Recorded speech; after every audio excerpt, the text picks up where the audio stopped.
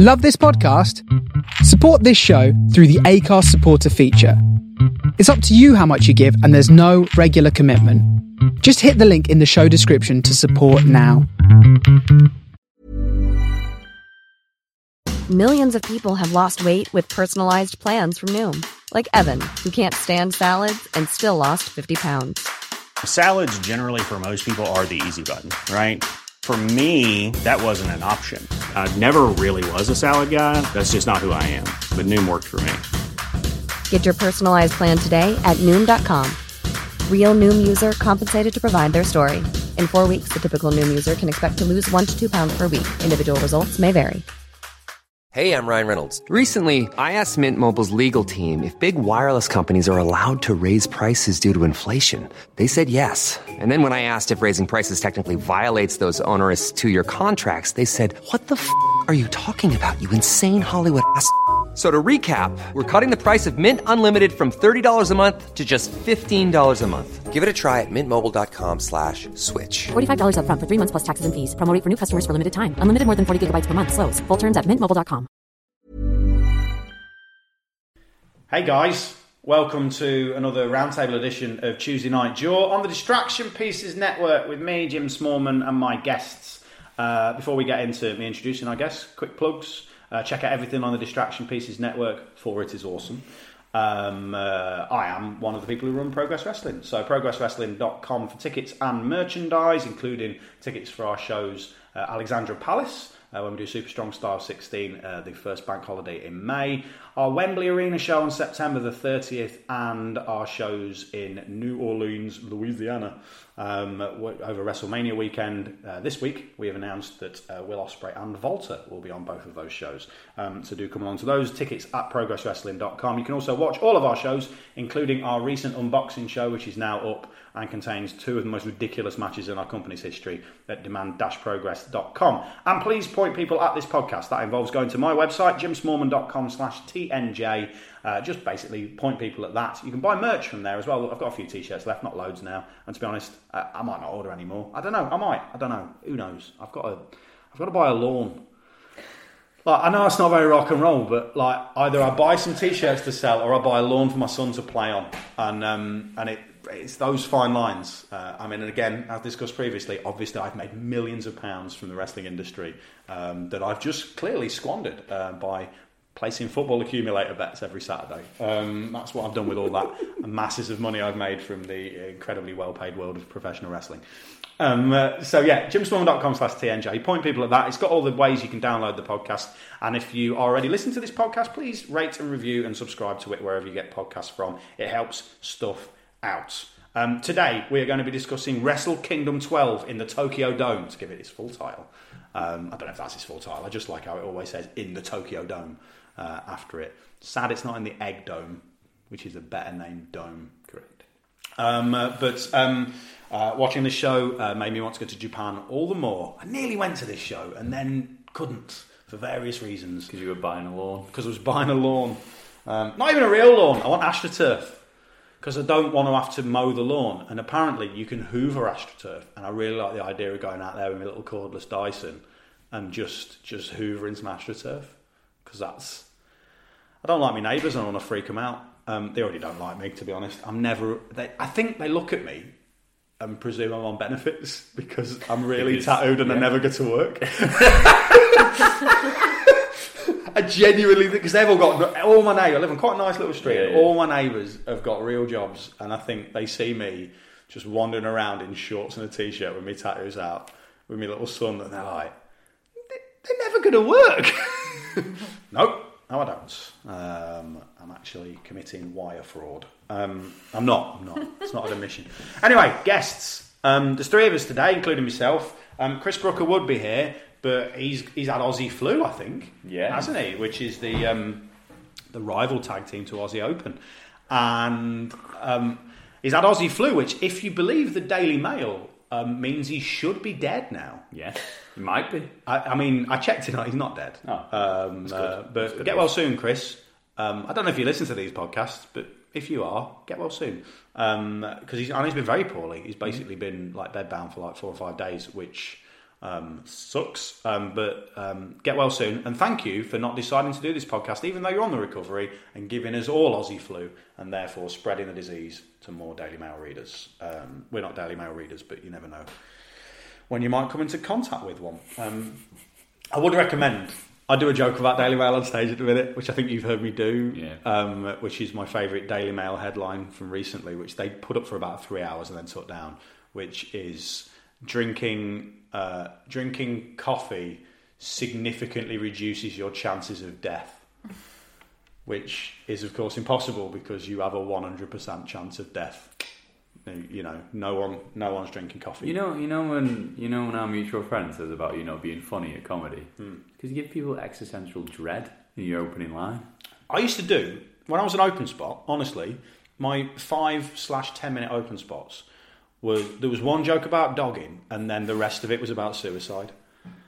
Like, this is why when my dad goes, "Why can't you write Mrs. Brown's Boys?" This is why. Just loads of dogging and suicides. Like, the bits I'm always most proud of in my Edinburgh shows are the bits that make audiences cry. I'm much more. You saw My Girls. Like, I was much happier with the touching stuff than I was with laughs. Yeah, laughs are cheap. I don't get a laugh. Can't make everyone cry. Such an artist. I'm as my father would say, artist, piss artist. I don't know what that means, but he's been saying it for years. Anyway, guests. Guest number one, regular guest, the world's thinnest man. That's not true. He's quite thin though. You're a very thin man. I mean, because you can't eat anything without it reducing you to a small pile of IBS. It's Matt Richards. Hello, Matthew. Hello. In my experience, it's always a large pile of IBS. As it's most of it comes out. Yes. Yes.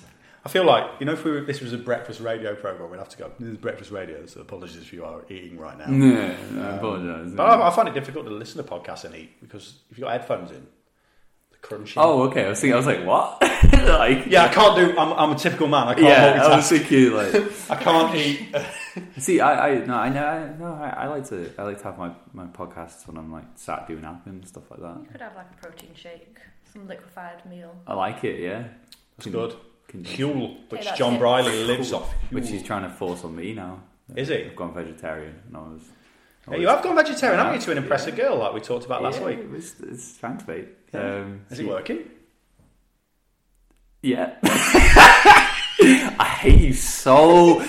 I feel because that bit of abuse towards you got buried at the end of the last podcast, I thought I'd bring it forwards, and I'm very glad that you gave me the opportunity. I'm just terrified about interactions going forward now. I don't know. With who? Me or with everyone in the world? I'm as cocksure and confident as I am. I also have you met you? Yeah. But no, because right, so this is the thing, because me and you know each other so well. I was talking about this to a friend of ours, and I'm saying, watch Jim in a conversation one-on-one with a human being. It's the funniest thing in the world ever, because he cannot handle it. It's the same with me. I hate real conversation. Whereas we can walk out in front of hundreds of people, say loads of stuff and be confident, whatever, but the minute you boil it down to a one-on-one interaction with a human being, we are fundamentally dog shit at human interaction. Oh yeah, the reason I'm a stand-up comedian is because I'm an awkward weirdo. And the only place I'm comfortable talking to audience members is at wrestling shows. Yes. Where I'm strangely more comfortable. Yes. But if you have no concept of wrestling, you come and talk to me at a comedy show. No, I find it really difficult. Especially because most interactions at comedy shows are drunk people coming up, either trying to buy me drinks or saying, here's one for you, which actually means I'm about to be racist. Yes, always, absolutely. I was at a gig with Chris once when someone came up to him and went, here's one for you. It is a little bit racist, and proceeded to tell the most racist joke I have ever heard in my life. Chris held it together quite well. I went, and that was it. It's because you have to do that thing. It's knowing when you have to... Because we'll all internalise that thing of what these people are saying to us is wrong. Yeah. But it's that really weird thing of, this person's just trying to be nice. Can I call them out on it? Yeah. And for the first 3 or 4 years of me being a comedian, I'd always just be like, and now if someone does it to me, I just walk off while they're still talking. Yeah.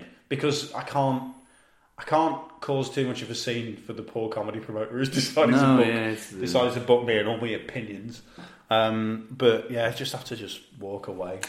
No one tweets me racist jokes anymore. Which is probably a good thing. People used to. When I started stand-up, it would be like Twitter in the early days, mate. It was like the Wild West. Yeah, true. How do they fit it all into the characters? I mean, back then, there was a lot of abbreviating. Yeah. There was a lot of abbreviating. People had just cut all the vowels out of racism. Tweeted you in Morse code. Why are they tweeting me a postcode? Oh no, that's very offensive. Anyway, guest number 2, second time on the podcast because she was here for this podcast this time last year because she is knowledgeable about Japanese wrestling and is awesome. It is Melanie Price. Hello. Hello, everyone. Hello. Because you did a great job last time, so it was a no-brainer when I was setting this one up to go, we must ask Mel to do it again. Oh, well, thank you for having me again. That's all right. You did great last time. So, let's talk Wrestle Kingdom. I asked for questions last night. A lot of you tweeted questions, as always. If we don't get to your question, apologies. If you've tweeted, if I have the same question 17 times, I tend to choose the first one I read as the person who gets credited for it. So don't be annoyed if.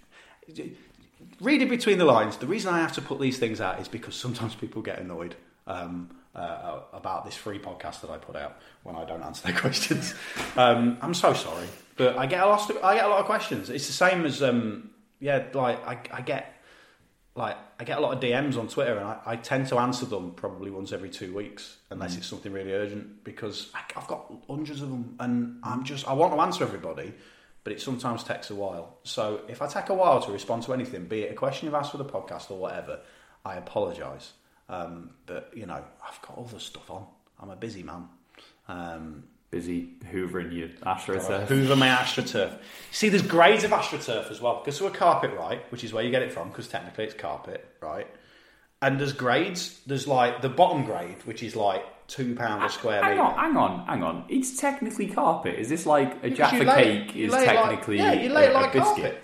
How do you think you lay AstroTurf? No, I know how you lay it. I just wouldn't expect I'd go and buy some carpet. You don't really buy it from a garden centre because I imagine that's killing their business. So they're not going to... Good Lord, I didn't think about this. This is... Right. Wow. So, right, so go to a carpet, right, and outside there'll be like a load of grades of AstroTurf. Right. The top, like the most expensive one, honestly, it's like Wembley Stadium. Okay. Right? It's unbelievable. You touch it and just go, my God, but it's like £40 a square metre. Okay. Right? Buy my t-shirts. My son might be able to play on that, right? And then... But then the lowest grade, right, I don't know, I'm a lot older than both of you, right? But when I was a kid, there was a greengrocer's in the village that I lived in, right? And all the fruit and veg was stacked on this really rough, coarse sort of AstroTurf. And that's the cheapest one you can get. Okay. I don't want to get the cheapest one because I'm worried he'll get like carpet burns like he was playing on Luton's pitch in 1988, right? Good Lord. That's a very niche reference for any football fans. Or Oldham, or QPR. Or most of Scotland now. But yeah, like the high grade stuff. It's unbelievable. Wow. Oh, it's unbelievable. Can we just sack off Wrestle Kingdom? And fuck it. Fuck Wrestle Kingdom. Astro Kingdom. AstroTurf. I love that Japanese wrestling's always had a weird relationship with sponsors. Yeah. This is something I was reading about the other day. So when, obviously, there's always been... Since the early 70s, there's always been All Japan and New Japan. And then there's been various companies split off at various points. Obviously, UWF in the mid-80s. And then in the early 90s, you had a company called Super World of Sports, SWS, that broke away, I want to say from All Japan, but it could have been from New Japan. But they were started... they basically, the big name that they had, and I can't remember who the big name that they had, who they took away, I'm going to look it up now. But they initially hired this guy as a spokesperson from a glasses company. Okay. And then the glasses company went, we really like wrestling, should we do some wrestling? and they set up a wrestling company based on it. I'm going to look it up. Why not? Wow. I do love it when you because obviously the canvases of all the Japanese rings are always super cool, and they've got like crazy logos and stuff. Yeah. You're like, I don't know if you do it, but like It was Tenru, by the way. Yeah.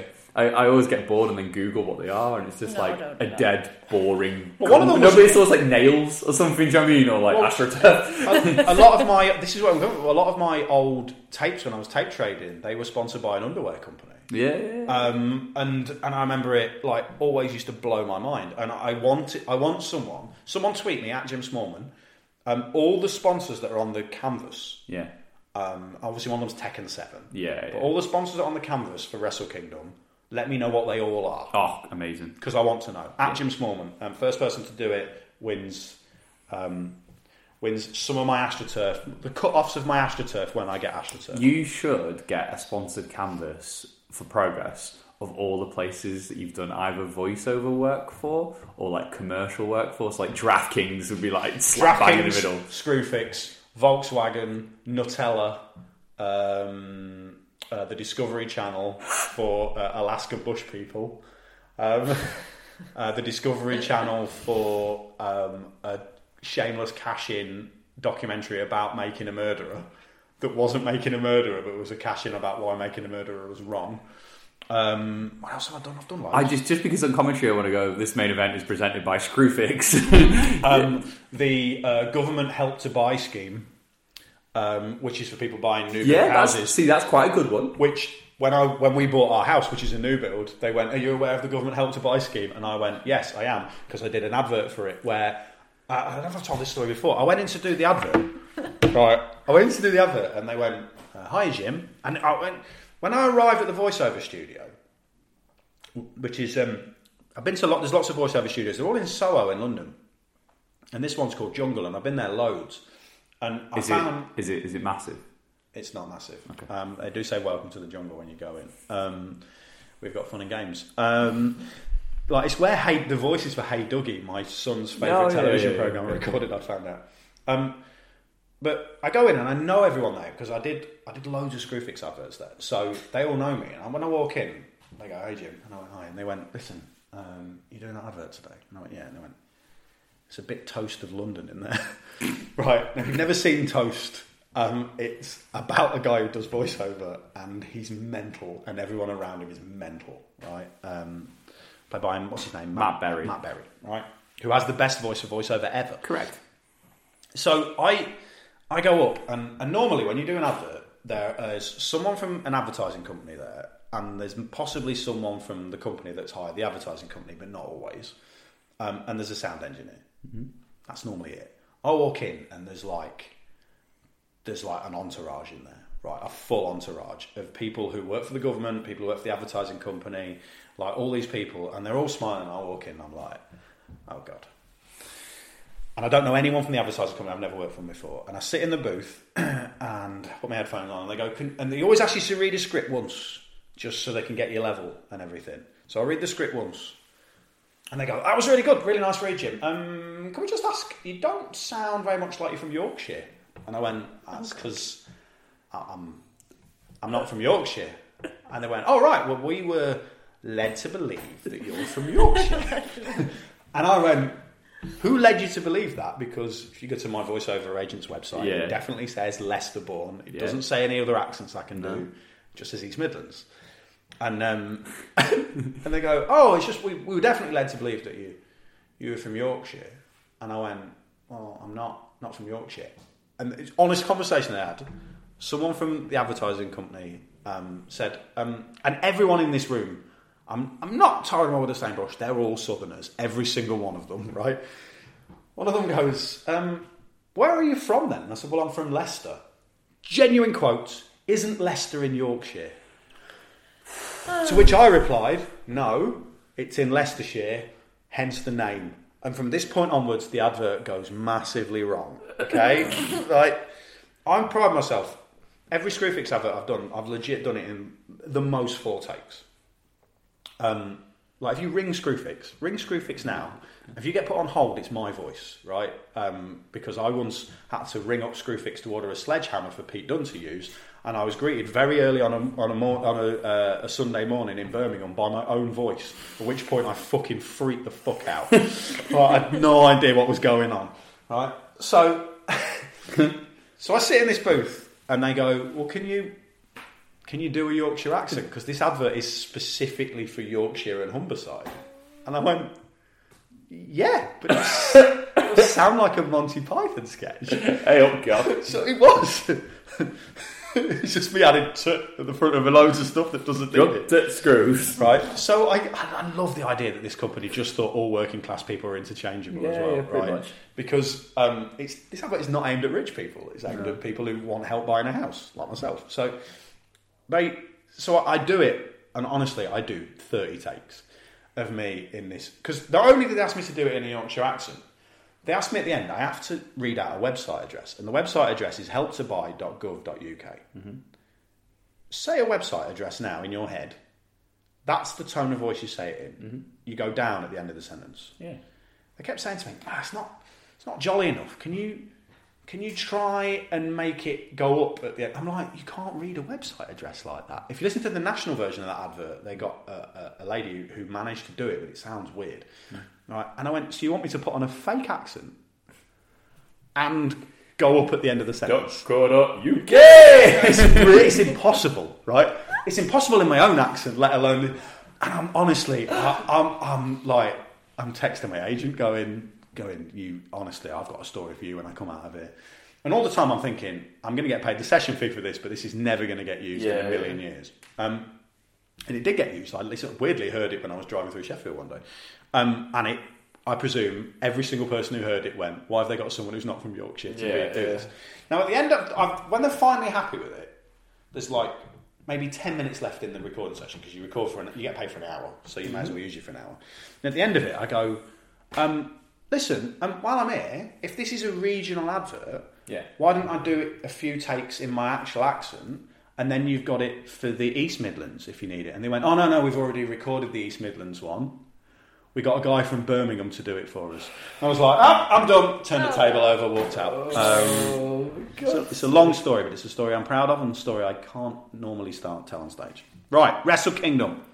I was going to ask you, dear listener, did you enjoy Wrestle Kingdom? Long, wasn't it? I mean, it was long. I started watching this, it feels like at about 5 o'clock on Sunday. Yeah. And finished watching it at about 2 in the morning. Admittedly, I did go out to get a Chinese takeaway from a very bizarre but amazing vegan Chinese takeaway that's in the middle of a housing estate in Wrexham. I can't understand, you get it if, very particular. I was talking to Travis Banks about it, and he was like, that place sounds amazing, is it in London? I went, no, first of all, I don't live in London, and secondly, it's in a housing estate in Wrexham. But rammed, because the food was gorgeous. It's bizarre. They did, my wife, who is not vegetarian or vegan, my wife had the vegan sticky beef from there, and she said, if I could eat this all the time, I'd be a vegan. That's how good it is. Wow. While we were doing dietary requirements, no gluten for you, vegan for me, any for you? No, just run of the mill me. Just, you'll eat anything? Yeah. Good. Probably just to balance things out, we should probably just get you a bacon sandwich on some thick white sliced loaf for a minute. Just to make both of us suffer. Mate, we're in Chorlton, not a chance. I'll be served on a boat. What's the worst thing you've ever had? This is the tweet in today. Okay. What's the worst thing you've ever had a dinner served on in a restaurant? Because there's this place in Manchester. It might be it's on Manchester or Birmingham. I read about the other day. It was a steak restaurant that was bringing steaks out on wooden chopping boards. Oh yeah, and people were getting really bad food poisoning because there's something in the wood, isn't it? Well, yeah, because you can't I don't know actually. I think I hate those tiny little chip fryers. Yeah, I hate them. Weird. Yeah, it's more glasses that they always. Oh, I went for a drink after some food the other night, and it was at the Alchemist, and they served. So they made my cocktail, which was I think it was Long Island iced tea, maybe something of that. Pretty straightforward, nothing too fancy. He just gave it to me in a test tube with a glass. So they deconstructed it. Yeah, so they made it and put it in a test tube. And like, there was this genuinely this bit where I just looked at the person I was with and I was like, are they for real? I'm like, alright, okay. So yeah, I think that's the weirdest one. I don't think I could top that. Living around here, Hipsterville. You're just guaranteed a beer in like a jam jar or something. Because when we arranged to do this, you realised you lived in the same postcode. Mate, Yeah. we've got the most sought after postcode in Manchester. We have. Darling. So that's the thing with me. I live in North Wales, but I've got a Chester postcode just because it helps. Well, our local football team, the team I go and watch now, is West Didsbury and Chorlton. The full name of it, and they're amazing. They're a wicked club. The reason why I like going to watch them is they've got an LGBT flag. They've got like a refugees welcome flag. They've got loads. It's very much like when I started going to watch Clapton, which is where the Ultras thing came from with Progress fans. Exactly, but they also have a flag that always makes me laugh, which is West Didsbury and Chorlton. M21 is ours. And I'm like, who's fighting for it? Who is fighting you for this? Just imagine what the fight would look like. Oh God, yeah. Some man with a beard on a penny farthing. Yes. You over there! I disagree with everything. It's always the people who actually aren't from here who start this kind of stuff off. Exactly. Because their rivals are Main Road, who aren't actually based in Main Road. They're based a little bit further up, about 5-10 minutes away from the other ground. And they're called Main Road because they're funded by Manchester City and their academy, but they're their local rivals. And it's quite funny because if you walk from one ground to the other, you see all like the stickers on the lamppost and stuff like that, and it's adorable. But also West Didsbury did have National Non-League Dog Day, and 27 dogs were in attendance. It was brilliant. I once went to watch Connors Quay Nomads, and it was made in the League of Wales, which is now the nearest team to where I live, and did not realise until the other day Drew Parker is from Connors Quay. He is, which blew my mind. I was like, oh, I only realised because we asked him where we needed to bill him from on the match graphics, and he replied to the company account, and I saw it and went, "What? You're from like 3 miles from where I live?" He was like, "Yeah." So so you've got a rough area where I live now. So we're definitely going to go and watch some Welsh League football then. Yeah, Welsh League football is amazing. I mean, TNS win it every year, but I tried to go to watch the New Saints play. This is why these podcasts are so long. Look at this tangent. Right. just go and do. So I went to watch I wanted to go and watch the New Saints play a team from Luxembourg in one of the really early qualifying rounds for the Champions League. Yeah. Couldn't fucking get in. There is sold out. There's also a Twitter account with a new lawn. Yeah, and there's a Twitter account called Stand Up for Barry because it was to do with Barry Town and the ownership of that club. He's a massive wrestling fan, and I'm pretty sure he knows like Mark Andrews and the Welsh lot. And he randomly came to a show in Manchester, so I follow his account because obviously he used to blog about football.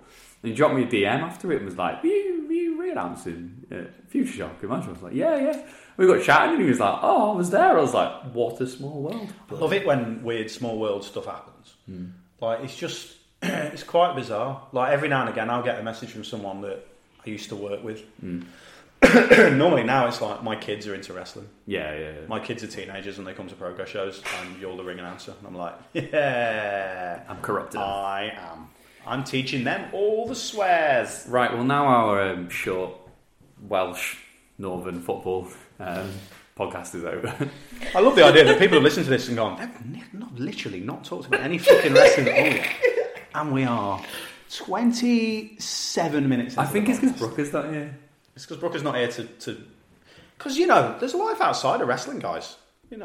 Maybe enjoy it. AstroTurf. AstroTurf. Wales. And test tubes. AstroTurf. Eating off of plates. Right. Pre-show, Wrestle Kingdom. Yes. Because I didn't watch it live, there was something quite glorious in watching the old Wrestle Kingdoms in that you'd have like a 5-hour video. Yeah. So you'd watch the pre-show and then you'd have an hour of just the camera just looking at the ring as the seats. They've changed it now because they've got like a little graphic, which is quite helpful because it's all the dates coming up on. Plus, if you watched it, so I watched it with the English commentary, which I watched it with the English commentary because I watched it with my wife, and I said to her, if this is me watching it on my own, I'll watch it with Japanese commentary because I prefer it. Even though I like Kevin Kelly a lot, but you're allowed to It reminds me when I was a kid and I watched tapes from Japan. And you're allowed to say, we should say this early on because I know there was some discussion about it, but whatever you want to watch it for and whatever you want to get out of it, it's absolutely fine. And I completely agree. I think Kevin Kelly and Don Callis are really good at what they do. Absolutely. Really good. I watched it with the English commentary, but because I watched it back a few days after the show, they edited it. All right. So once the pre-show finished, you had the opening graphic, and then the show started, because I was expecting. I'm watching it through a Chromecast, so I was expecting to open a laptop and shout out to Claudio for just picking my laptop and just throwing it on the floor during the little jerk. Although I did realise he can count backwards from 3 to 1 and then shout "go" during a rumble, which is amazing. If you can change that to "go ace," then he's even better. So. We had the New Japan Rumble, which is always fun. It's a great thing about the New Japan Rumble in that even if you're quite nerdy about wrestling, there is at least one point during the New Japan Rumble where you'll go, "Who's this?" Yes. Which is the joy of watching it on English commentary, as you will actually, because there's no graphics. That is helpful. You just got to fucking figure it out. It was won by the 2003 Best of Super Junior winner, Masahito Kakihara, who is probably more well known for sort of shoot style stuff because he had UWF on his trunks, etc. He won. Other competitors included Bushi, Chase Owens, who did at least 17 package pile drivers that the cameraman did not fucking pick up. Cheeseburger, David Finlay, Delirious, Desperado, Gino Gambino / Mr. Juicy. Mr. Juicy, yeah. Hiroyoshi Tenzan, Jushin Thunder Liger. Must quickly point this out. My wife cannot understand why he's called Jushin Thunder Liger and not Justin Thunder Tiger. Yeah. She got really angry about... She's like, Jushin's not a name. I went, well, it is. It's his name. She's like, no, it's Justin Thunder Tiger. It's just been misspelled. I'm like, it's not. Cool. It's not like Donkey Kong, which is meant to be called Monkey Kong and then got mistranslated, or Pac-Man, which is meant to be called Puck-Man and got mistranslated. He's called Jushin Thunder Liger. He's not called Justin Thunder Tiger. Any other renames you have for Japanese wrestlers? At Jim Smallman. Katsura Kitamura, he's the massive one, isn't he? Yeah. Massive. Leo Tonga, Manabu Nakanishi, Satoshi Kojima, Taka Michinoku, who looks somehow younger than he did in the 19... Frozen in time. He is frozen in time. Tiger Mask, Toa Hanare, Yoshihashi, Yoshinobu Kanemaru, Yuji Nagata, and Yujiro Takahashi with Peter. Which is his lady. His lady, because he is a Tokyo pimp. He is a Tokyo pimp, and not in any way offensive gimmick. Yes. One thing I've noticed, so there was a few times that when people were getting in the ring on the main show, the camera was literally in their arse, which is the thing they used to do with anyone female. So, for example, Maria Kanellis massively suffered from camera in arse syndrome all the time because... I love Japan and I'm obsessed with it as a country. I am also aware it's a very, very sexist country. Do you remember that it was that thing for ages where it was always Liger on commentary and they'd always cut to him while he was just being a pervy old man? I was like, why are you representing this legend in wrestling as this pervy old man? I mean, he might be, but it was just always like, he always managed to be in that match on comms. Also, you don't ever want any of your heroes to be revealed as being anything other than absolute shining paragons of virtue. It's like this week, we found out that Peter Beardsley might be a racist.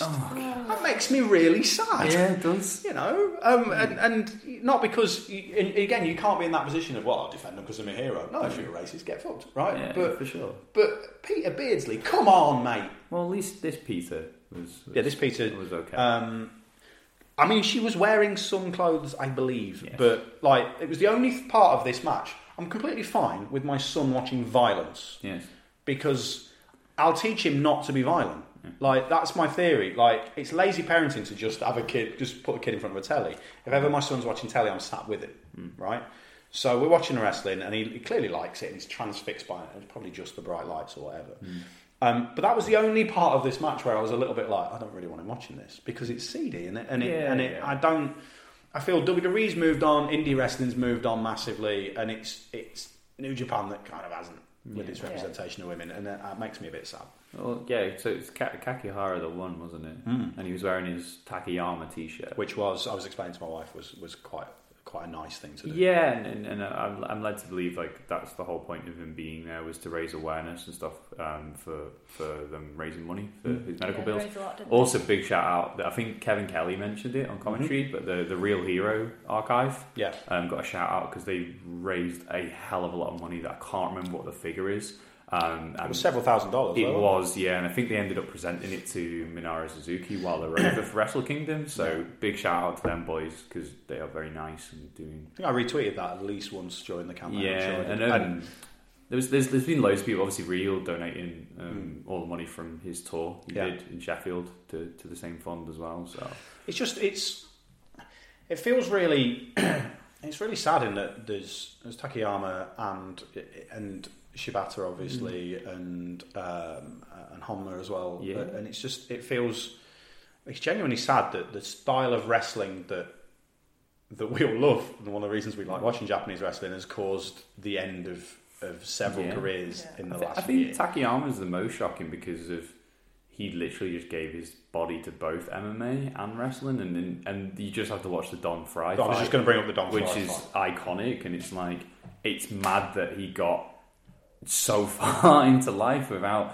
a serious injury, and then obviously this happened. But it is really sad, but it's great to see that people have a lot of respect for competitors that are sacrificing themselves for the thing that we love. Absolutely. I think it was nice that because when Kakihara came out, at no point did I think, well, he's winning. Yeah, that's true. I wasn't. Although it's a weird one in that.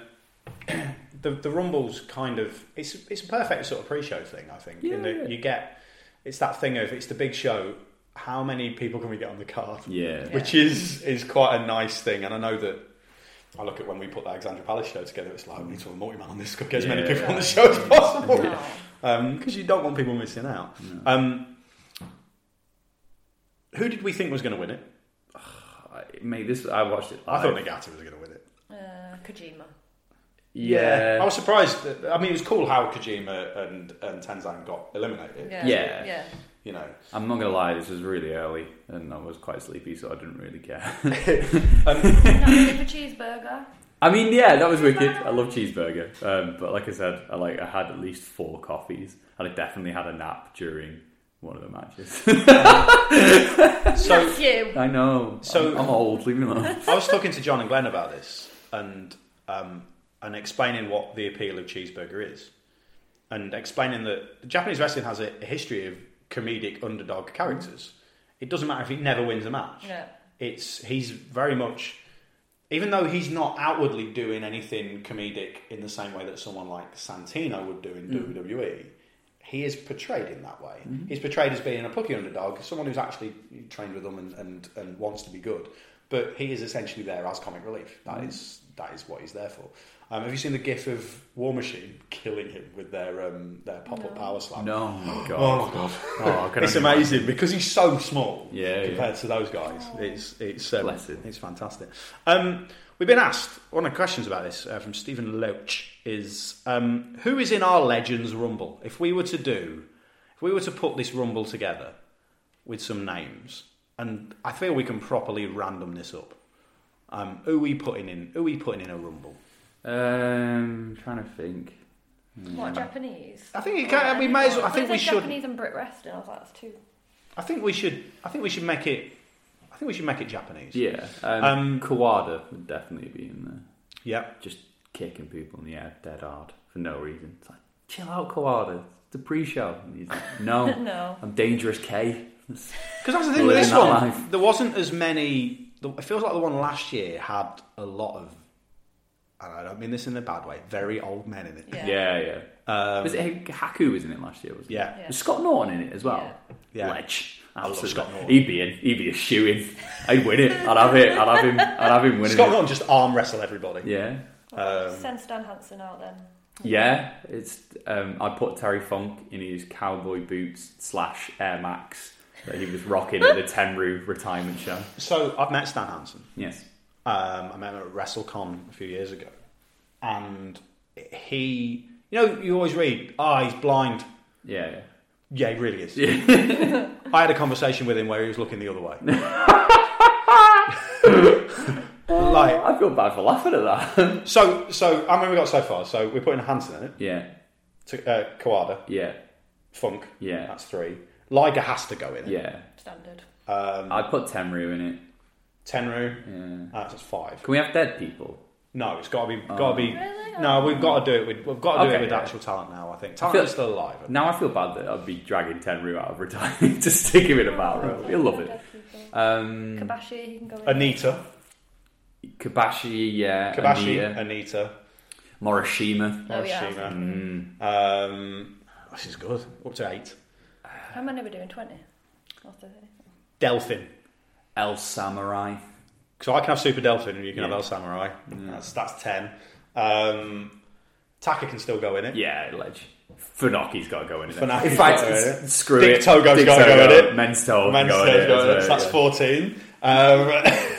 This is way more fun. Sasuke. Sasuke. That's 15. Down to the last 5. Because he'd get eliminated with a barrel on his head or something. Down to the last 5. Shinsei Shinzaki. I feel there's not enough. It's a New Japan thing. There needs to be people who do MMA in it. Oh god. Don Fry. Yeah, why not? Don Fry. I'm trying to think of old New Japan boys that are what was the name of the kicking? The guy who did a bit of MMA. He was a massive draw there. Bob Sapp. Yeah. Bob Sapp. 2 left. Bob Sapp's winning this, by the way, guys. Bob Sapp or Don Fry win. See, when we were watching this, my wife actually said, have they actually... There was a couple of times people were eliminated and she was like, he didn't want to go out. She was like, is this just a shoot? I was like, I don't think so. Yeah, you want to know who's vetting that one. Original Tiger Mask. Original Tiger? Yeah. I Sayama. don't think you're going to convince him to do it, but am. also he's winning. Yeah. He's nails, isn't he? Winners. Ultimo Dragon, because he's still kicking. Minoru Tanaka, because he's still going. Well good. Minoru Tanaka, that's our 20. Yeah, it's good that, isn't it? I genuinely watched the match he had at Noah the other month when he's like 47. Yeah, old, is it? But he's still like ridiculously good. Make it sound like. Hey, Jericho, 47's the new 30. True, that is true. That is. So, hang on, 47. So I always work it out by. Like Regal's 10 years older than me, so I always go, and I don't think he looks old. No. And it's only sort of, it's only injury stuff that stops him wrestling, isn't it, really? So, but no, so that's who we'll have on our Legends Rumble, Stephen. Thank you for your question. On to the main show after the usual fantastic New Japan graphics. A little bit sad this year. There was one Wrestle Kingdom where they just had people just on the streets. I seem to remember Kota Ibushi on a beach. I could have just dreamt this. This show was long. I could be dead now. Opening match is now traditionally the opening match is for the IWGP Junior Heavyweight Tag Team Championship. The Young Bucks winning it for the 7th time, beating Roppongi 3K, who are Sho and Yo. I don't like the fact they've not got last names. Accompanied by Rocky Romero via submission, which feels like an odd end to the match, but they had already done the Meltzer driver, so it's acceptable. And they did keep doing sharpshooters and single leg crabs all the way through. I like the fact that Sho and Yo are doing single leg crabs because they're not far removed from being young boys. That's true. Which is pretty much the only move you're allowed to do when you're a young boy, isn't it? So I wish we had the young boy system here. I mean, it's not like you've got a wrestling company where you could create it. I've tried. Wicked. It's like trial match series. I absolutely dig them, man. I absolutely love them. Obviously, still the greatest trial match series in the world was Michael and Daniel before they became the Florida Brothers in Toromon, and they ended up going on an American excursion and then coming back as the Florida Brothers, coming out to Living in America by James Brown. That's the equivalent of whenever people used to come on excursions, because it used to be that when you were a young boy, you come on an excursion to the UK and you'd work for All Star. So. Flying Fuji Yamada, which is Liger, and then you Sammy Lee, which was Sammy Lee and Quick Kick as well. So what are you Japanese martial arts in it? Everyone coming out to kung fu fighting as well. Yeah, it's crashed. Maybe we're fast as lightning. Thoughts on the Young Bucks Roppongi 3K match. So this is the match I did have a nap in, and it wasn't because it was bad, but I actually went back and watched it because it was really good. Yeah, I really liked it. I really like Sho and Yo. I think they're super cool. Like, it's that thing of... They do look like they're 10 years old. Yeah, but they're not, like... Well, no, because if they're allowed a gimmick and stuff now, they're probably 24. Yeah, no, I think they're like mid to late 20s, like, so... Yeah, they look like kids. And they've got wonderful sparkly ring gear. They do, and beautiful hair. I know they're in Chaos, but like I kind of want them and Kushida to be mates. They look like they would hang around talking about Back to the Future. You know what I mean? Like with their haircuts and stuff. But no, it was really good. Like, and it's that thing of, I think we all can agree that we kind of brace ourselves for the Young Bucks being in this tag title match. And it being a multi-man or whatever, because it seems to be the same formula. But they really put a shift in, and I really liked this match. It was wicked. Yeah, I really like the Young Bucks, as I've discussed loads of times on this podcast. I think they're fantastic. If there was ever a chance to have used them in Progress in the past, we would have tried to have done it. Unfortunately, that train has sailed, as Austin Powers says. I have a slight issue with them sometimes, and I know it's part of their gimmick, but sometimes looking like they don't take it that seriously. And that, like smiling after they've taken a big move and stuff like that is, and I don't know how you guys feel about that, in that, like, I think they're fantastic workers, and I don't think I've ever watched one of their matches I haven't enjoyed. It's just that little thing of, to me, it takes away a little bit of the intensity of what they're doing, because it does look a little bit like they're having a bit too much of a laugh sometimes. I don't know if that's something you guys pick up on, or if it's just me. Yeah, I agree with that. But at the same time, at Wrestle Kingdom, I felt like they did take it more serious than normal, and they should, because it's Wrestle Kingdom. Yeah. But the whole no selling thing is still a question, but I do think they did put a shift in, and they put Sho and Yo over, even though they lost. I think it was something that you could criticise Kenny Omega for at the beginning of his New Japan run, where he was never taking it serious. He always seemed like an over-the-top parody of someone rather than a person, but he only really evolved because he got put into a situation where he was allowed or made to be serious. So maybe that's what the Bucks need. Maybe Roppongi 3K are the perfect team for them, because they've actually got a team that feels like they're going to push them. Yeah, well, they've also been quite vocal in that New Japan's the only place they're treated as cruiserweights. Yeah. And everywhere else they're heavyweight champions. So maybe they act out a little because they want to clear up the card. I don't know. Yeah. Act out's a bit strong, but we know. I mean, so this is the thing I always think about is, I know that in Japan the whole junior versus heavyweight thing is much more, people are much more bothered about it. From my point of view, maybe this is because I'm a British wrestling promoter, but the reason that we came up with the Atlas title in Progress was because I know a lot of companies have a cruiserweight title or whatever, but nearly everyone's a cruiserweight. Yeah. Like, if you go by the under £205 thing, the vast majority of Progress's roster is under £205. There's and that's, it was at the time anyway, and that's why we want to do the whole big lads thing. But from my point of view, I don't ever look at it and go, well, someone's a cruiserweight, therefore they can't ever break into that top tier. And obviously, we'll talk about Ibushi and stuff in a bit, but now sort of, and Kenny Omega was the junior champion. Hiroki Goto used to be, when he was a young boy, he was a junior heavyweight. You can break it eventually, but I don't know if it's as easy for a tag team to sort of break it.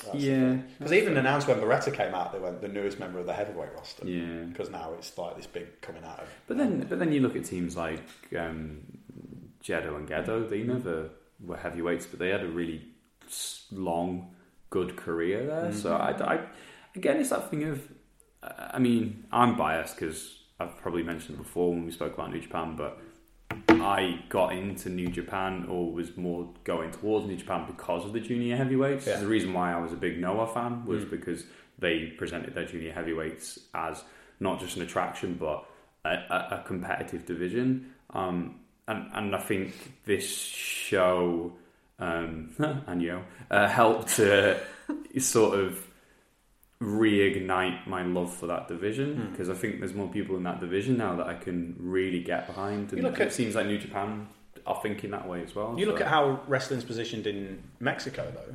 Yeah. Where lightweights are a bigger deal than heavyweights. Yeah, for sure. You know, someone like Alberto Del Rio was a heavyweight champion there and was nowhere near as over as someone like Mystico was. Yeah. Who was 50 pounds lighter than him. Yeah. And I always just think it's weight classes are just something I'm fascinated with, because we're from Britain, where when wrestling took off in the 50s, we had 7 weight classes, which actually meant that more smaller wrestlers got a chance. If otherwise, it would have just been big lads all the time, wouldn't it? So, I'm always fascinated by that. I think it was a good match. I mean, let's be honest. A spoiler: there's no such thing as a bad match on this show. There's bits that we're all going to like more than we like other bits, but there's no bad matches. And again, this is a positive podcast. We probably wouldn't harp on about them if they were terrible anyway. But I just think it was fun. I don't know. I think it's interesting as well with some of the titles in New Japan never change hands. Yeah. Some of the titles change hands. I mean, it's not the 6-man title yet, but this title does feel like it changes hands a lot. Because whilst this is the thing I never understand. Young Bucks were going 7 times, and showing off about it. It means you've lost it loads of times. I never get that. It's a weird thing in wrestling. I'm a 16-time world heavyweight champion. That means you've lost 15 times at least. I never get it. It's a weird anomaly in the world of wrestling that I'll never really understand. Speaking of the Never Openweight 6-man Tag Team Championship, we had a gauntlet match for it, which is similar to what they did last year as well. Yes. Where Chaos became the new champions. That's the team of Beretta, Tomohiro Ishii and Toru Yano, who is my wife's favourite wrestler in the New Japan roster. Correct. Purely because it's weird. She doesn't remember any wrestlers' names with her not being a fan. Unless I say Toru Yano, and then she just does the shrug, and I'm like, yes, I trained you well. Can also a shout out for his tights. Yeah, and with the guy at the skull with an Elvis haircut on. Yeah, brilliant, love him. So yes, Beretta, Ishii, Yano eventually beats several teams. Bullet Club, which is the team of Bad Luck Fale, Tamatonga, and Tangaloa, who were the champions going into it. They were the last to be eliminated. The rather awkward team of Michael Elgin and War Machine, because they don't get on. Lots of love to War Machine, who are wonderful people having a car journey. I'll tell you that right now. I love those lads. I love Hanson and Rowe. Suzuki Gun, the team of Taichi. Takashi, I always struggle saying Takashi Iizuka, and Zack Sabre Jr. Evil Zack Sabre Jr. wearing black. Evil Zack Sabre Jr. wearing black. Accompanied by El Desperado, Taka Michinoku and Yoshinobu Kanemaru, and Taguchi Japan, which is a team of Juice Robinson, Raisuke Taguchi and Togi Makabe. And I enjoyed this mainly because it's a gauntlet match, so there's a lot of shenanigans. I also like the fact that the winner of it was not the last team to come out. In the chaos, with the second team out and survived all the way to the end. I also like the fact that Yano got 2 eliminations by just rolling people up. Yep. Fucking love it. Just hitting them in the nuts and rolling them up. There was loads of stupid shenanigans in the match. Izuku bought the iron glove in. It was cheating left, right and centre. It was just great fun. Just daft fun. Anything that you guys noticed from it that's... No, I just enjoyed it. It was. I think calling it a palate cleanser is harsh, but it was a nice, easy ride. Yes. It was like, oh, okay, here we go. This is fun, and that's what it's meant to be. And I love the 6-man titles purely for the random teams that always seem to hold it. Yeah. Because the team of like Ishii, Yano, and have they lost Beretta. it? Oh yeah. Yeah, they lost it the next night. day. Wasn't it back to Bullet Club as well? Yeah. So I think someone, it might have been. I forget who it was, but someone put a tweet up about how often it's changed hands. Yeah. Basically every show. Yeah. I don't think anyone's defended it for more than like. Well, it was like wasn't the original first holders was like the Briscoes and Yano, wasn't it? And they won it at Wrestle Kingdom and then lost it the night after a new belts, dash. So like yeah, it's But hey, again, it got all those extra people on this card. Yeah. Oh, I do think after the 80 she's had that he deserved singles. Yeah. I hate to say that, like, that match is where everyone's thrown in, but there's a few in there that probably should have had. And Yano, it's perfect for him, that kind of stipulation to mess about, but He should be alright. big ears. New Japan Cup isn't too far away, so yeah. I think that's the thing is because everyone's signed to contracts there. It's not like you can do in indie wrestling. You can treat indie wrestling like territories. So you can rest someone, like with Rampage, for example. So we didn't really have much for Rampage for a bit. So instead of just having him just have the odd match, it was more effective to have him vanish for nearly a year and then come back, because everyone's like, yeah, and they're excited to see him again. And if you've seen his match with Flash Morgan Webster from Unboxing, it is fucking ridiculously good. It is. There's one gif in particular floating around from it where every single person in BritWres is going, look how good Rampage is. Everyone knew. But with Ishii, I think you can just put him somewhere where he's still around, but he's in the least threatening position possible, and then building back up again to do something cool. But yeah, you think there's quite a lot of star power in those teams. Yeah. There's Ishii in it, Yano's in it. Obviously, Tama Tonga and Tangaloa were tag champions for a long time. War Machine were tag champs. I think having people like Juice Robinson, who's had a good year. Yeah. Really good year. Exactly. And Maccabe's in it as well, who's again a massive star. So it was, there's a lot of star power in it. I do love a 6-man tag team championship. I don't think there's ever been a 6-man tag team championship anywhere in the world that hasn't just changed hands a lot. Because NWA used to have one, didn't they? And it used to change hands a lot. Dragon Gate isn't too bad. No. It isn't too bad. No, it's sort of somewhere in between. Maybe the theory is because tag titles change hands more than singles titles do as a rule. So maybe the theory is that because there's more people who can affect the outcome of a match, that it is more believable that it would change hands more often. Yeah, very good. Look at me justifying it. Next up, one of us has issues with this match. Is Humel. I'm not setting you up like that.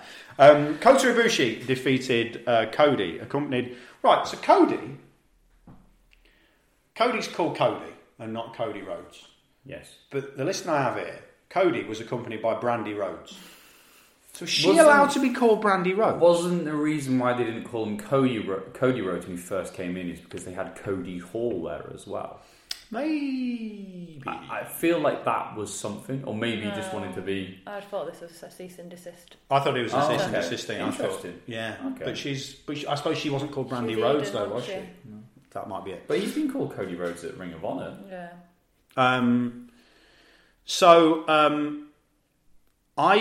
My theory on this match was I love Ibushi. I wasn't massively looking forward to this match. Then enjoyed this match way more than I expected to enjoy it.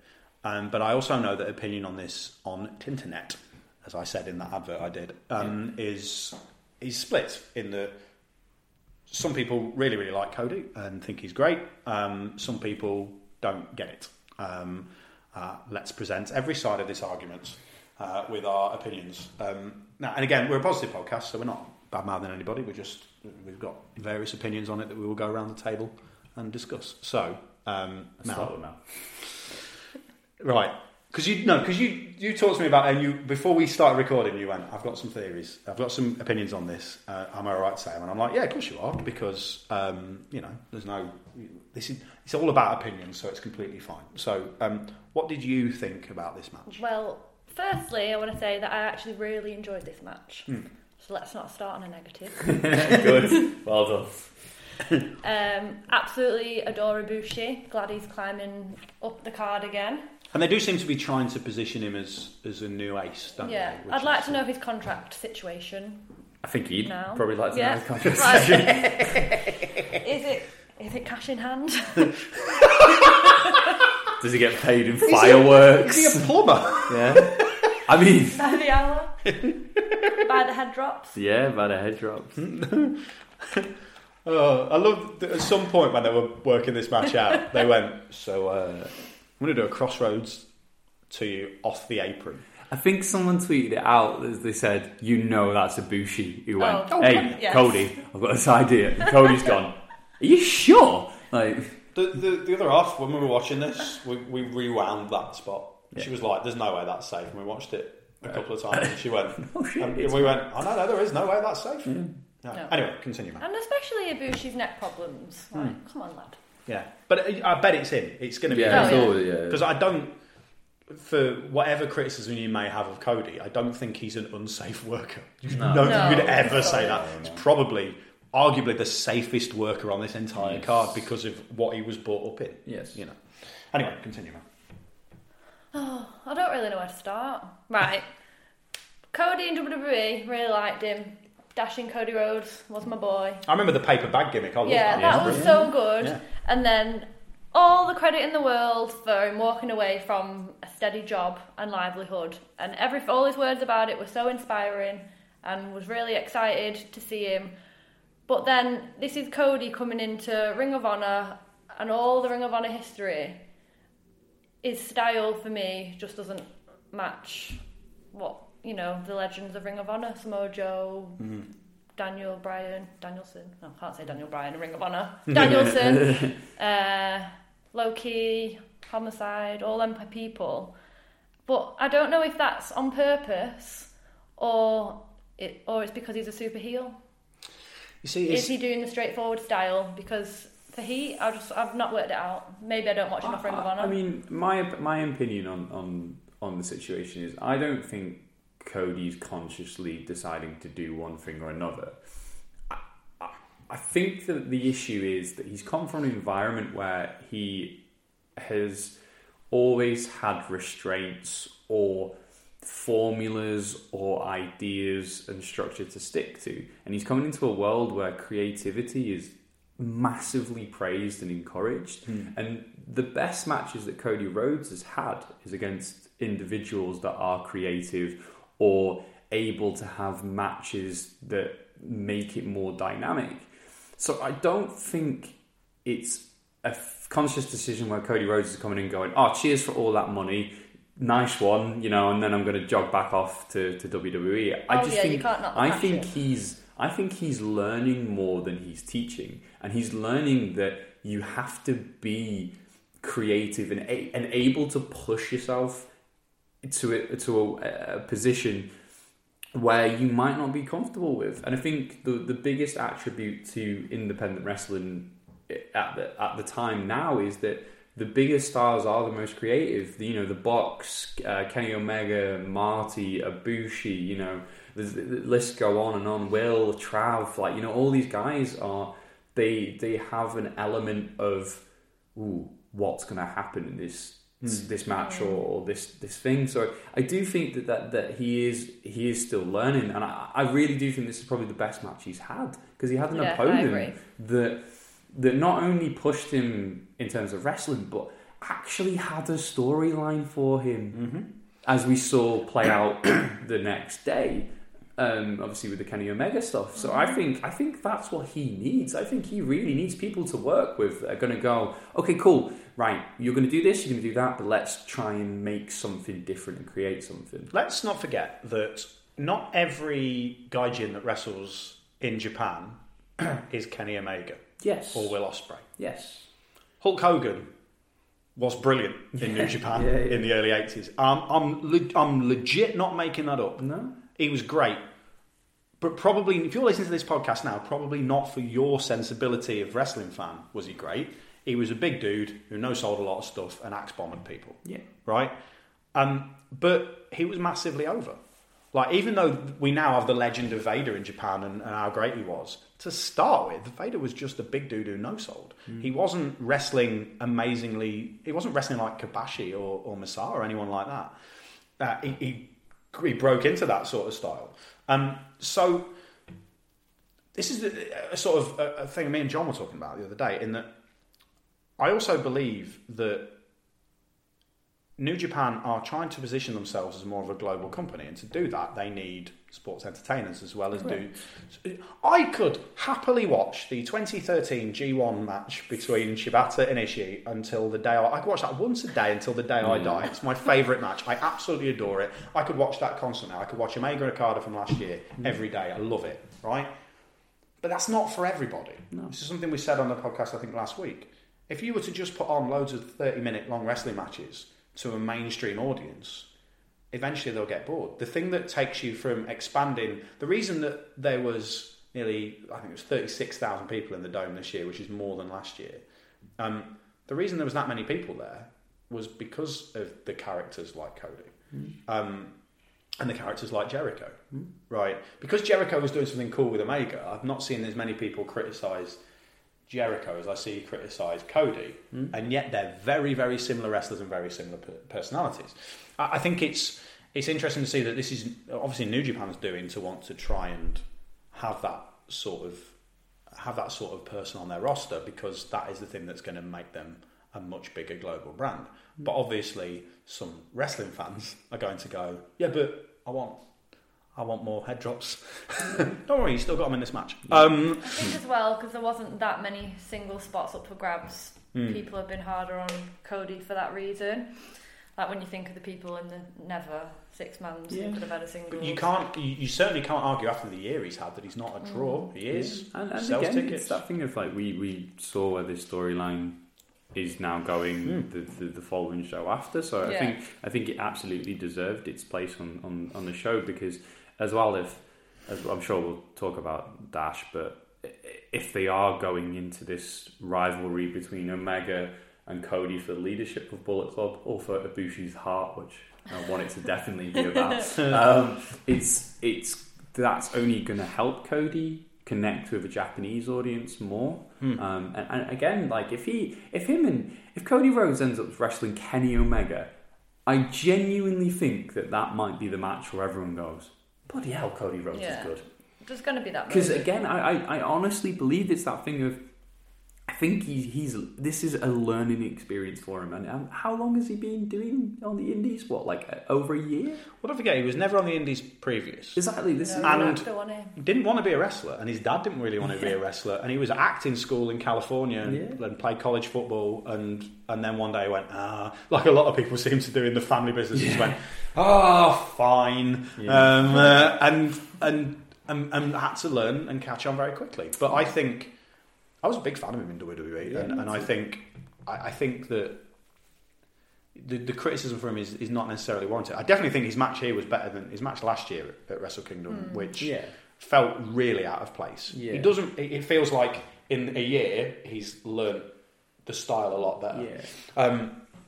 I did particularly enjoy the interaction during the match between Ibushi, Cody, and Brandy. Yeah. So obviously the plancha to the outside, him landing on her, and then Cody picking her up and properly dropping it like a sack of shit as well. It was just like, fucking hell. Yeah, they do need to utilise her more, because it's a case of sometimes she's valleying, sometimes she goes to the ring with him, then goes backstage. Just be constant with what it is. Yeah. I know they try to be natural about it, but might as well use it. We have a question about this match from Valinsky Konjic / a very slow Christmas bee. He's given me his current Twitter handle.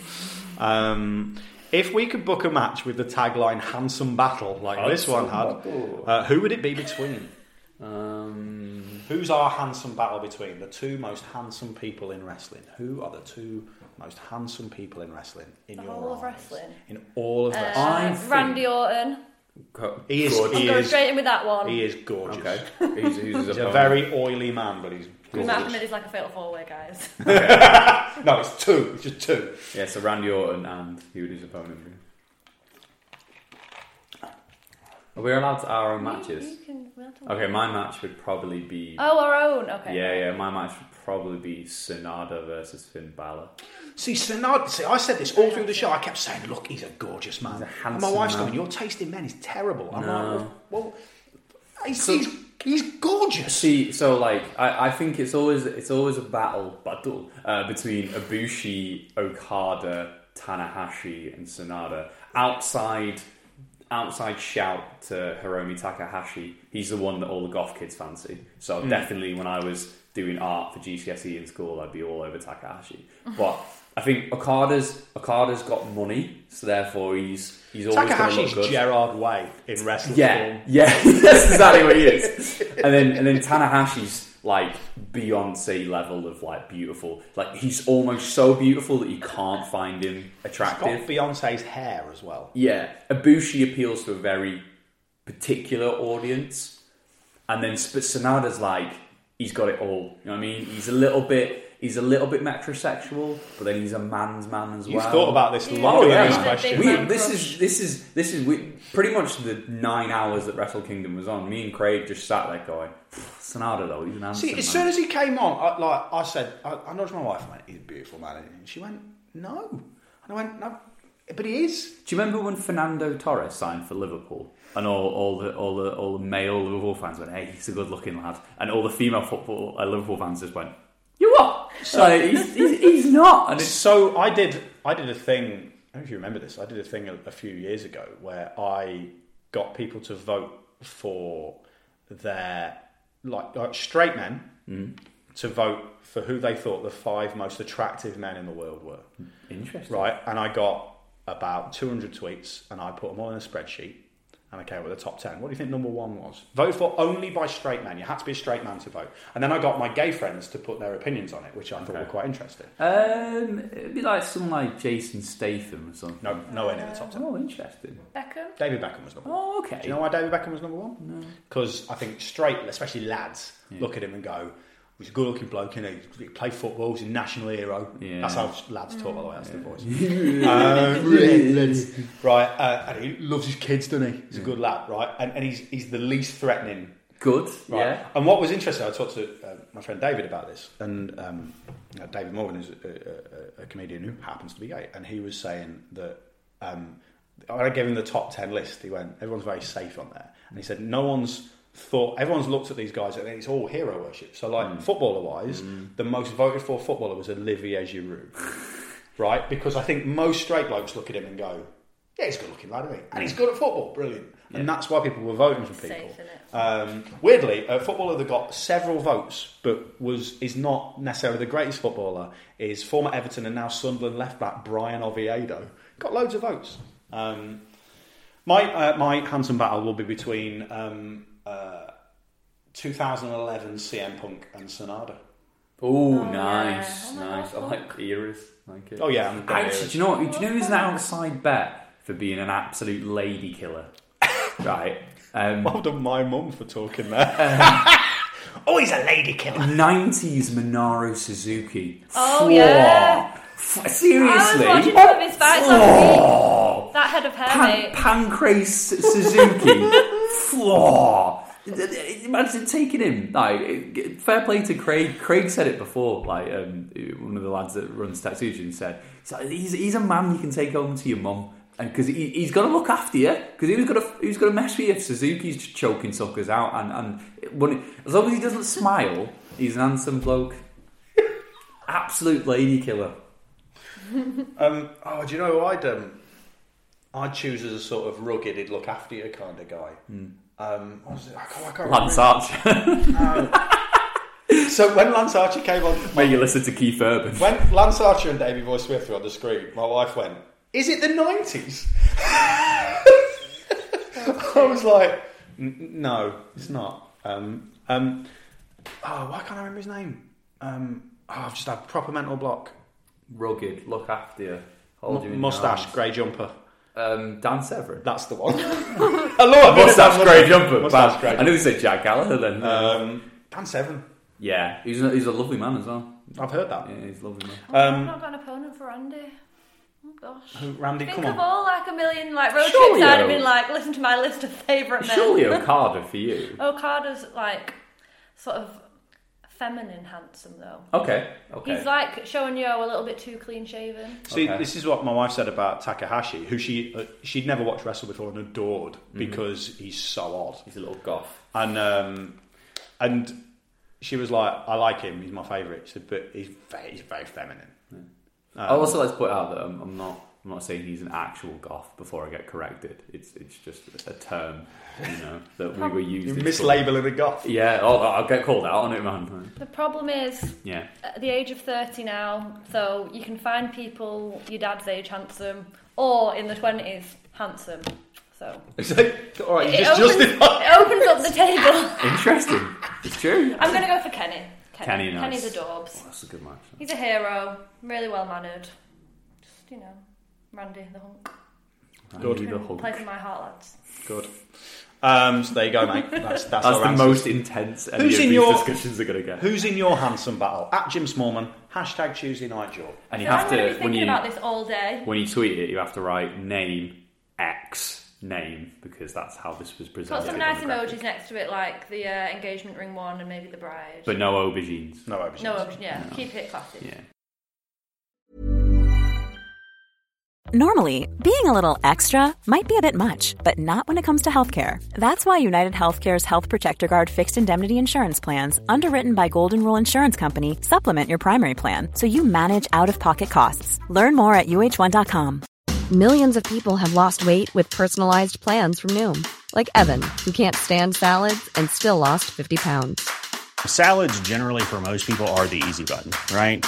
For me, that wasn't an option. I never really was a salad guy. That's just not who I am. But Noom worked for me. Get your personalized plan today at Noom.com. Real Noom user compensated to provide their story. In 4 weeks, the typical Noom user can expect to lose 1 to 2 pounds per week. Individual results may vary. Hey, I'm Ryan Reynolds. Recently, I asked Mint Mobile's legal team if big wireless companies are allowed to raise prices due to inflation. They said yes. And then when I asked if raising prices technically violates those onerous 2-year contracts, they said, "What the f*** are you talking about, you insane Hollywood ass?" So to recap, we're cutting the price of Mint Unlimited from $30 a month to just $15 a month. Give it a try at mintmobile.com/switch. $45 up front for 3 months plus taxes and fees. Promo rate for new customers for limited time. Unlimited more than 40 gigabytes per month. Slows full terms at mintmobile.com. Then the tag team title match for the IWGP Tag Team Championship between the Unpronounceables and Killer Elite Squad. I can say it now. I know we're never going to do it. It's in joke, isn't it? So the 90s team with Davey Boy Smith Jr. and Lance. Doesn't Davey Boy Smith Jr. look like his dad? I know he does. Really looks like his dad. He, when he started, he looked a little bit like his dad, but now he has grown into the spitting image. He hasn't got the accent, and it always makes me laugh. He's Canadian, isn't he? Yeah. Have you ever watched like the documentaries about the Hart family and whatever? And you've always got like Diane, and she's always like, "Oh, he had that beautiful like English charming accent," and then he cuts him and he's like, "Alright pal, test your baby." It's like, that's not charming, it's horrible. I'm going to win the Rumble because I'm bizarre. Exactly, it's like, it's horrible.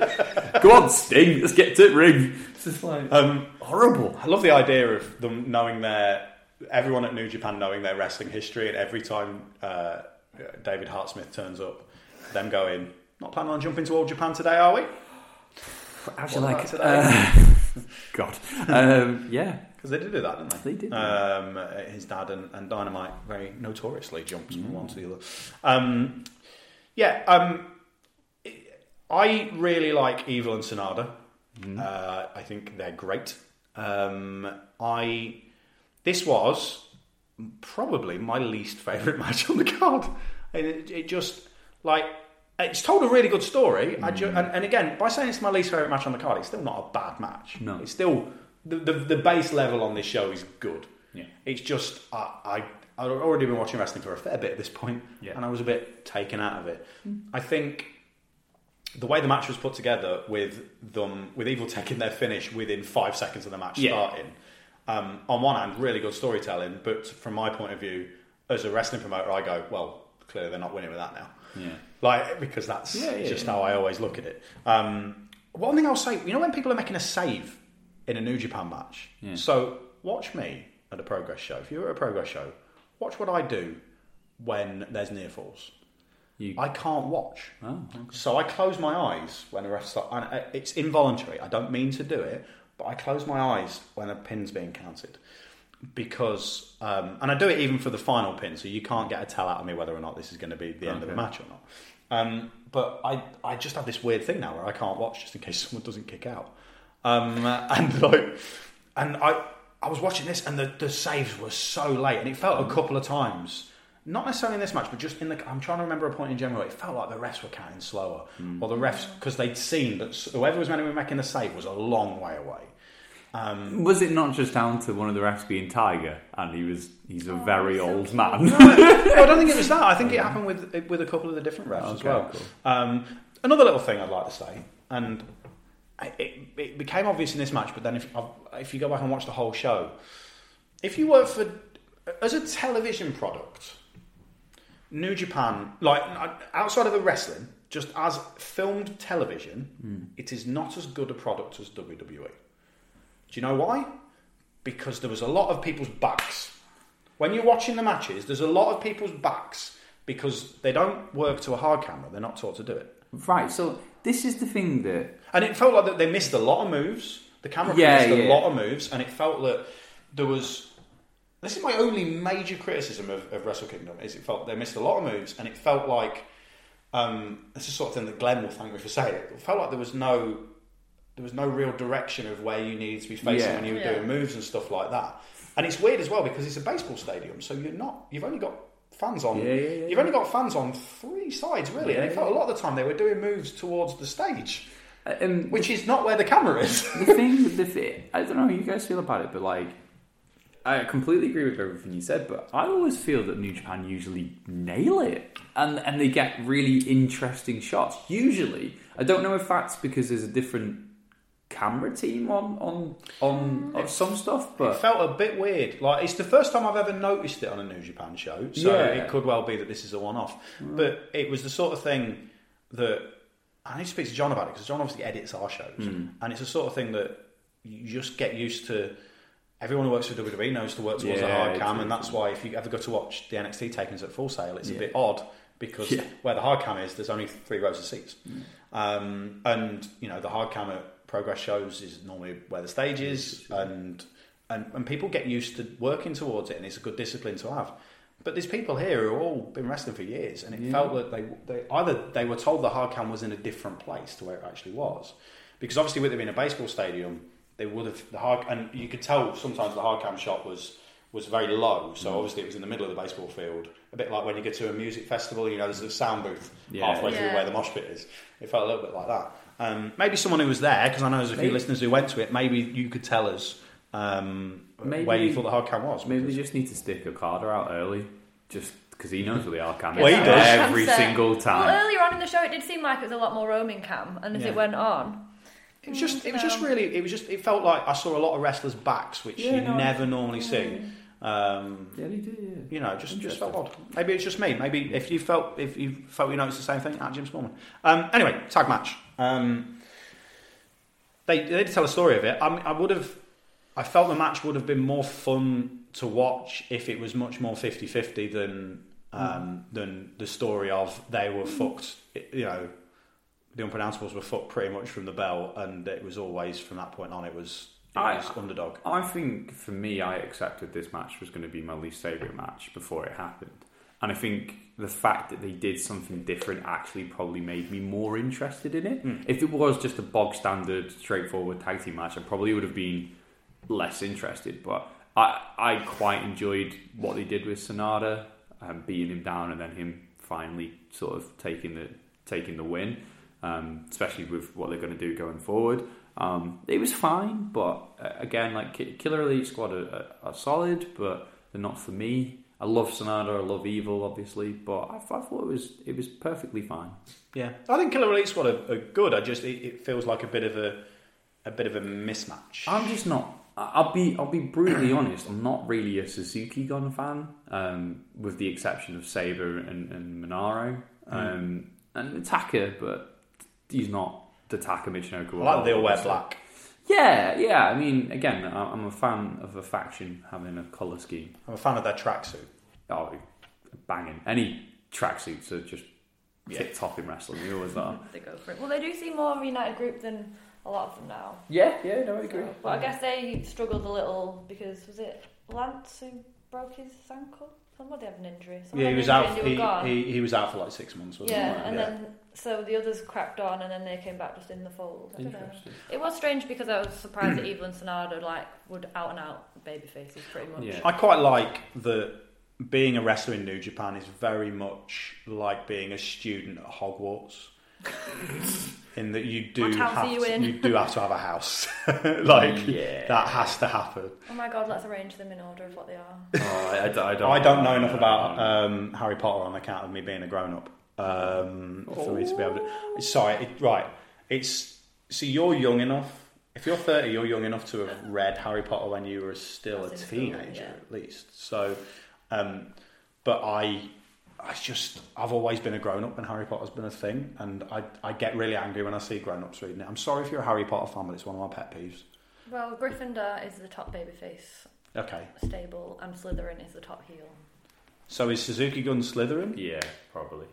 I mean, no one... Original Bullet Club would have been Slytherin. But no one's really a heel there, are they? Not really.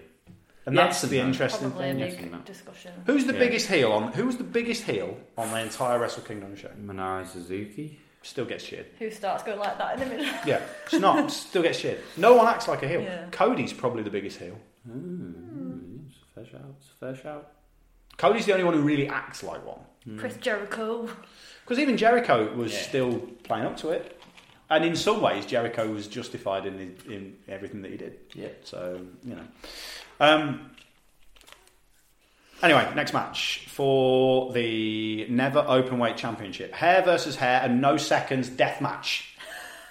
See, so here's the thing. Normally no gimmick matches in New Japan. This show had 2 gimmick matches. Hiroki Goto defeated Minoru Suzuki in 18 minutes to take the title. We've got a question from Burak who says, who would we like to see take Suzuki's amazing one-footed dropkick during that match, which is one of the best moments of the entire show. I like Goto a lot, and his ability to take a kick in is fantastic. But that dropkick, oh my god, it was brilliant. I'd like to see now no longer part of the government's advice committee, Toby Young, take that dropkick to the face for being a knob. I'd like to see the guy from the FCP who ruined net neutrality take that drop kick, and someone make it a GIF and post it all over the internet. Anyone you'd like to see take that drop kick? Oh, we'll go straight for Theresa May. Straight in Theresa May. Maybe in the jugular. Strong and stable. BAM! Goto and Suzuki. I love this. This was one of my favourite matches on the show. It was fantastic. I had a few people tweet me saying they didn't really get Suzuki until this match because, again, he's a man in his 40s. Goddamn Tekken final boss. But he is a Hiyachi Mishima. He's a man in his 40s who, he is not as interesting a wrestler as Omega or Ospreay or Okada. If you want moves. In terms of believability and being a horrible old man, he's fantastic. That's his job and he's fucking brilliant at it. So, did you guys enjoy? Did this match live up to what you expected from it? Yeah, for sure. I think the biggest bit of enjoyment that I got out of it was I genuinely didn't know who was going to win. I realistically could see both winning, which made it really, really fascinating to me. I was like, oh, this is really good. I think it was good on the English commentary that they kept explaining this significance of shaving your head in Japan. Yeah, which is, there's lots of reasons that when I eventually get to Japan, I'm going to be looked down upon. Yes. One is I have a shaved head, and they're going to presume, well, what's he done? Yeah. What's he done? And also I'm covered in tattoos, which means I can't stay in quite a lot of hotels. So, I'm fucked. Left, right. If I cut off a little bit of one of my fingers, I'm definitely not getting in anywhere. Yeah. / getting all the respect in the world, depending on your viewpoint. I think you're right. I think I couldn't really call a winner to this. But saying that, I don't think there's a lot of matches. I think it feels like there's less predictability. Yeah. Apart from Jericho and Omega, which I never thought Kenny was ever losing. I think there's certainly jeopardy in all of the matches in that you could go into all of them expecting one or the other to win. What do we sort of think's next for both of these guys? I mean, obviously some stuff has been announced, so. Well, Minoru's been straight to the point, hasn't he? That Tanahashi is his next target. Mm-hmm. So I'm really excited for that. That'll be great. Let's be honest. I just don't get how people don't really understand Suzuki. But again, you've been into Japanese wrestling for years. I think not for that long, to be honest. But I think for people who are coming into this. People who are coming to this because they've been caught up in the hype of Wrestle Kingdom, and maybe they've subscribed to New Japan World for this, and they'll see people talking about him and see the fact he's done Rev Pro in this country and Ring of Honor in the States, and people will be like, "Oh, he must be a mate," and then they watch him and kind of go, "Oh, he's an old dude with no knee pads on who kicks and chops people." I feel like I could kind of understand that attitude more towards like a Shibata or someone like that, because to me, Suzuki is like the complete package. He's an entertainer and he's legit, and he wreaks havoc everywhere. And he is entertaining. Yeah, like, he's so funny. Yeah. Oh, well. Well, Goto's defending the title against Evil, as well as having the title shot tag team title shot with Okada against Sonata and Evil. So that's good because he is sort of the not second in command, but the second sort of positioned person in Chaos these days. So yeah, and Evil's probably second positioned in LIG as well. It's. I always feel it's between him and Sonata, but I think that might shift this year. I think thought Sonata Evil was might. gonna. But Evil's got a win over Okada, hasn't he? Yeah. Yeah. So, he's had a wicked year. Yeah. But I think this year's going to be Sonata's year, where he sort of edges up. I don't know. I feel like we've been saying that for ages.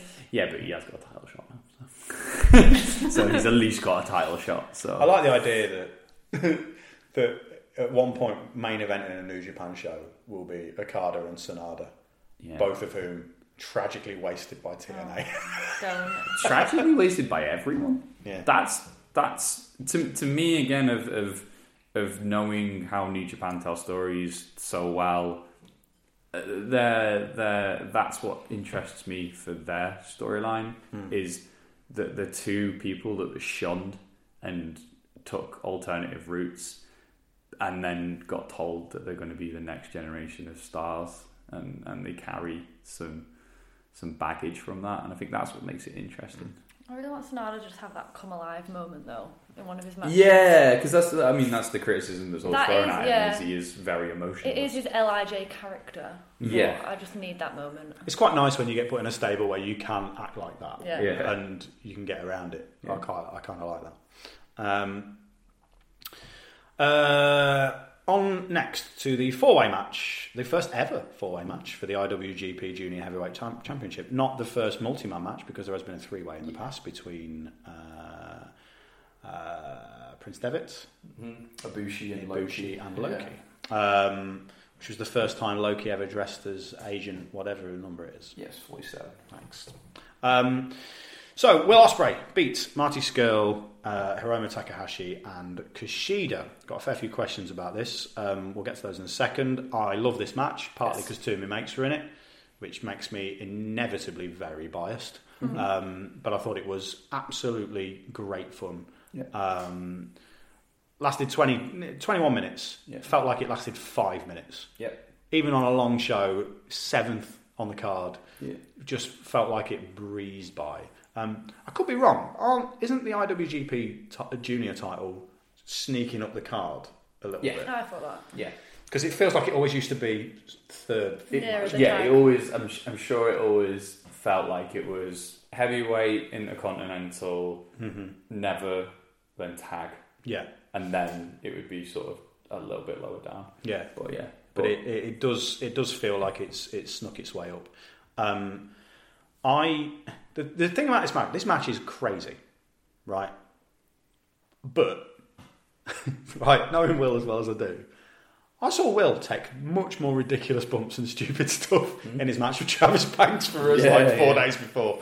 And I'm afterwards saying, I mean, it's not like you've got like Tokyo Dome in like a few days, mate. Maybe take it easy. Never takes it easy. 100% all the time. Well, that boy. you know, you've got the employee loyalty there. Yeah. It's nice. It's nice. What a comfort. It's nice. I thought Marty's entrance was really good. Oh, it was cool. Cody Really cool. shared a picture of Marty assembling his wings into his jacket, which was quite a cool thing to show.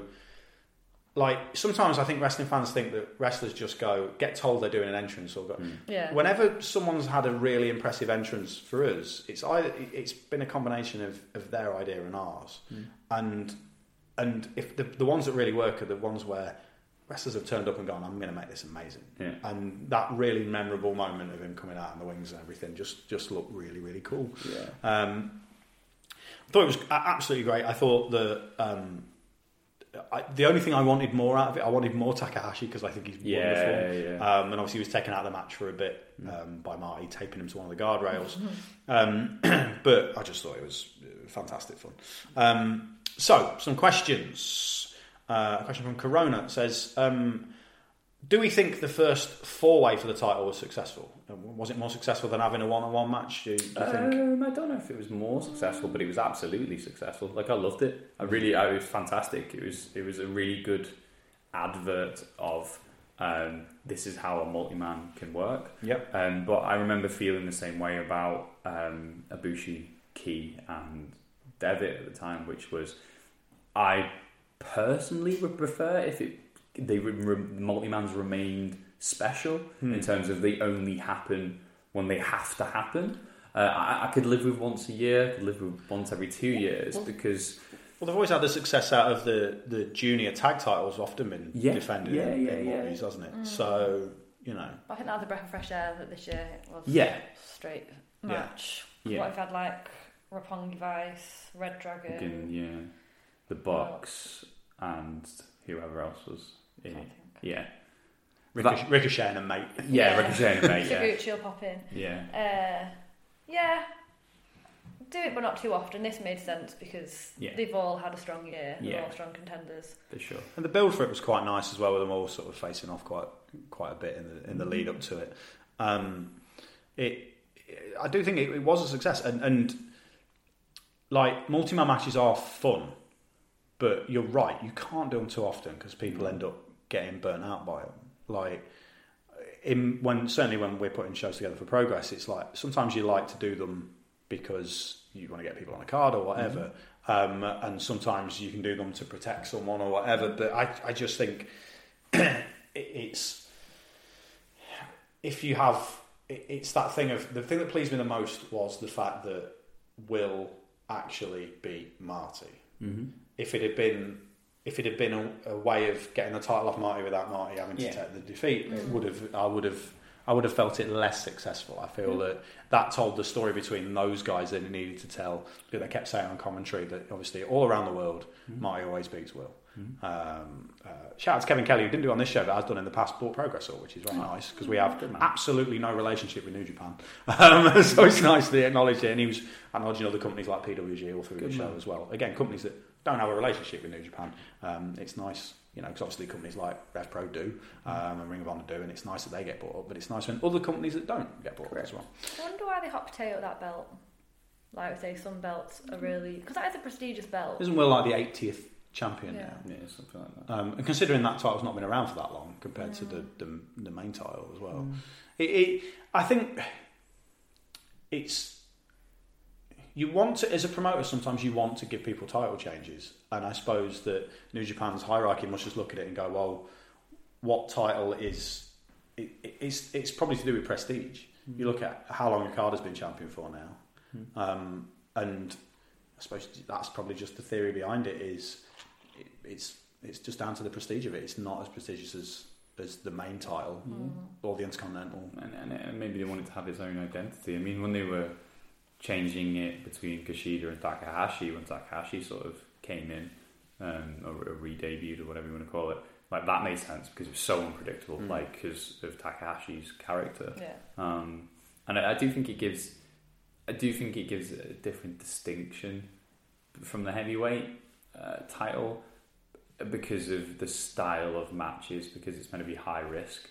So it's like, is that risk going to pay off? Anything can happen, kind of thing. Yeah. A question from Shane Kiley is: do you think we'll ever see a multi-man for the other titles? I mean, well, if this one's a success Yeah. and reaction to it is good, then it might not happen soon, but we could. Possibly. My brain can't even comprehend an idea. I don't think it fits in heavyweight. with the New Japan style to have the heavyweight titles contested in that way because of the slow build the title matches. But then, if you think about it, in recent times we've had a ladder match. Yeah. You know, we've had a hair versus hair match. You know what I mean? There's been more gimmicky matches creeping in, so I don't think it's a never. Well, the natural thing would be Omega, Okada, Naito, just because of the fray Yeah. everyone talks about. Yeah. But I can't see it. Well, I can at some point, but Eventually, not yeah. anytime soon. I think as well there is that tradition of it's that very Japanese thing of if you lose, not the sort of passing of the torch or anything like that, but if you lose is that respect of you've been beaten by a better man. Yes. And if there's 3 or 4 people in it, Yes. there's a muddying of the waters between the victor and the person defeated, which I think is probably why they went with Marty being the one who was actually beaten by Will in this multi-man. And Jamie says, with Will and Marty in this match, who is next from the United Kingdom to make it big in New Japan? Bearing in mind, I've not, because I knew when Will and Marty and that, I knew when they were all going there because they told me. I'm not aware of anyone else going to New Japan in the near future. I'm fairly certain that anyone with a WWE UK contract can't go there because Pete Dunne would be wonderful there. Yes. But I don't think he can go there. I could be wrong, but I don't think he can. I don't know. Who would we see making it over there? I mean, Travis Banks is obviously an immediate one. And again, has trained in Japan as well. I mean, again, Chris has said it before, but a kind of off-centre one might be Zach Gibson. Yeah, I agree. Because I think He'd smash it. Oh, and obviously he's been having a lot of matches in Rev Pro against people like Nagata and Goto and stuff. Maybe not New Japan, initially to start with. Pastor William Eva. Interesting. Because I know he loves Japanese wrestling as well, and obsessed with people like Bruiser Brody and people like, as is Rampage Brown, is also obsessed with Bruiser Brody. But imagine putting Pastor and Rampage in a tag team together and putting them in New Japan. And letting them behave like Brody used to behave, because I just love the idea of just pile drivers and lariats everywhere. Yeah, I like it. Right, and it's a bit of left of centre one, but I know how much they'd love doing it. Yeah, it'd be really, really cool. I'm down with that. Junior, Super Junior, maybe Bubblegum, something like that. Yeah. Nice, like it. It'd be nice if more people did get a chance to be in Super Junior, certainly from this neck of the woods, as it were. I'm trying to think of else.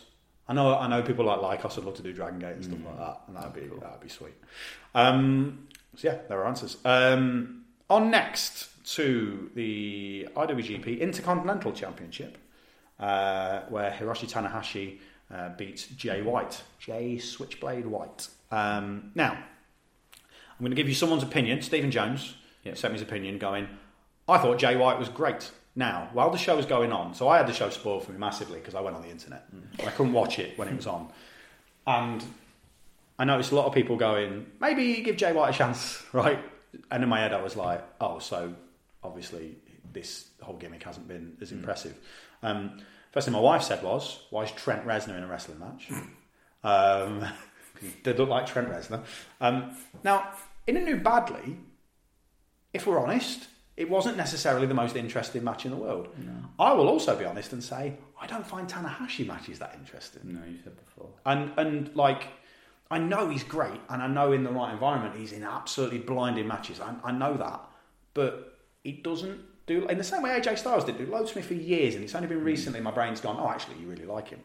And I know Tanahashi's great, and I'm not saying he's not great, he's just not for me. So, from my point of view, I think I wanted to see a little bit more sort of charactery stuff from Jay to sort of make this match more memorable for me.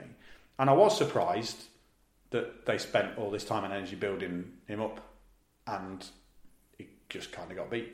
And admittedly, it's a 20-minute long match, but he just kind of got beat, which felt a bit weird. Which is a question from Connor Pape, says, do we feel that White got beat too easily after the big build-up?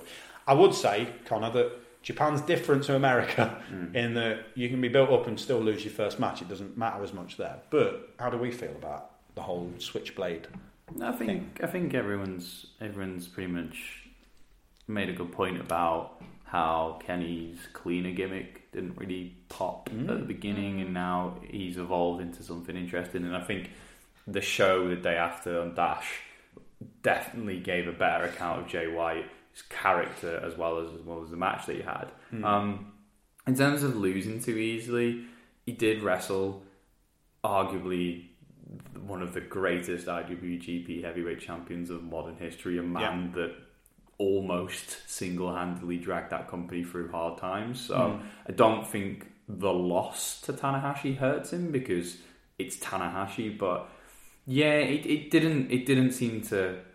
I don't think there's anything. I don't think there was anything wrong with the match. I don't think there's anything wrong with the gimmick. It just didn't click. There wasn't that. I think it lacked a little aggression for me. Fair. Okay. Also, I'd agree with that. It did need to be more aggressive. His match the next day, I think, was a lot more grr.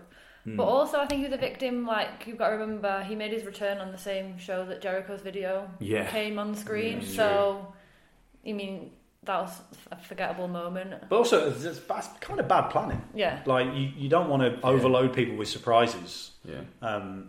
Because, I think it's a difficult one, really, because it feels, again, like a much more Western gimmick than New Japan would normally do.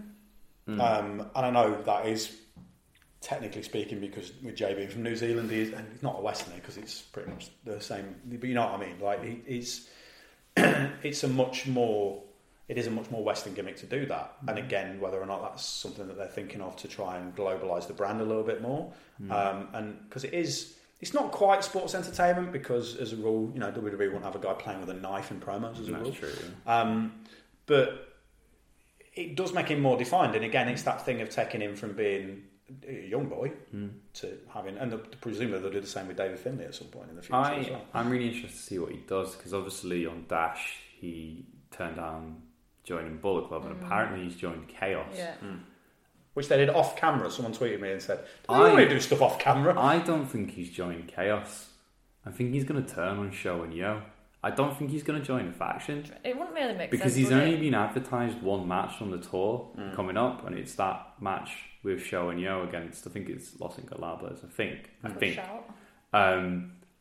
If they do that with him and have him being the outcast, then I think that would help him going forward. I don't think it's going to hamper him going forward if he's in Chaos. I really don't, or if he's wherever he is. But I like the idea of him just being the guy that no one likes. Yeah, they did it with Naito a little bit when he first came back, if you remember. His gimmick's not a million miles away from Undertaker-esque in some ways, and if they make him a bit of a loner, it could actually make him. Yeah, it makes him interesting. It does. If we've pointed out, if everyone's in a house like Hogwarts, if he's the one person who's not in a house, I don't know if there's a Hogwarts reference here that we could use. I'm looking at Mel. Yeah. Is there anyone in the Harry Potter books who's not associated with a house? But if you think about it as well, it's like if he's trying to kill the Bullet Club, which is the suggestion that it is, then it's understandable that he would use Chaos to achieve that. But does that make him part of Chaos? Like, this is the thing. It's like, this is what I mean. That his character has got the potential to be really different, like really different. And even if they do go a little bit more conventional with it, I still think he's going to be allowed to grow in that time. And I'm really looking forward to what happens with him. Like, I mean, he's had 1 or 2 matches back, and literally he's garnered this much discussion. Yeah, exactly. He must be doing something right. Yeah, exactly. And again, not everything catches on straight away. Exactly. Yeah. It's a sign, and I'll get to this at the end. That people's expectations are sometimes so high that there is nothing you can do to avoid disappointment. You can ruin it for yourself. And this show is a prime example of that in some ways. Next up, first of the two main events, which was Kenny Omega defending his IWGP United States Heavyweight Championship in a no disqualification match against Chris Jericho. Now, this match was long. I have a theory on no disqualification matches. They shouldn't last long because you're hitting each other with weapons. So, for me, this match should not have lasted 34 minutes. It should have lasted at the most 20.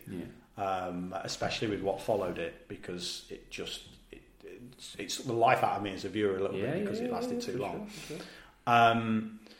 I love Kenny. I also love Chris Jericho. Jericho is one of my favourite wrestlers of one generation, and Omega's one of my favourite matches of this generation. I thought Jericho really brought his working boots to this for someone who, like we said before, is 47 now. Worked his arse off. The whole setup to it was brilliant.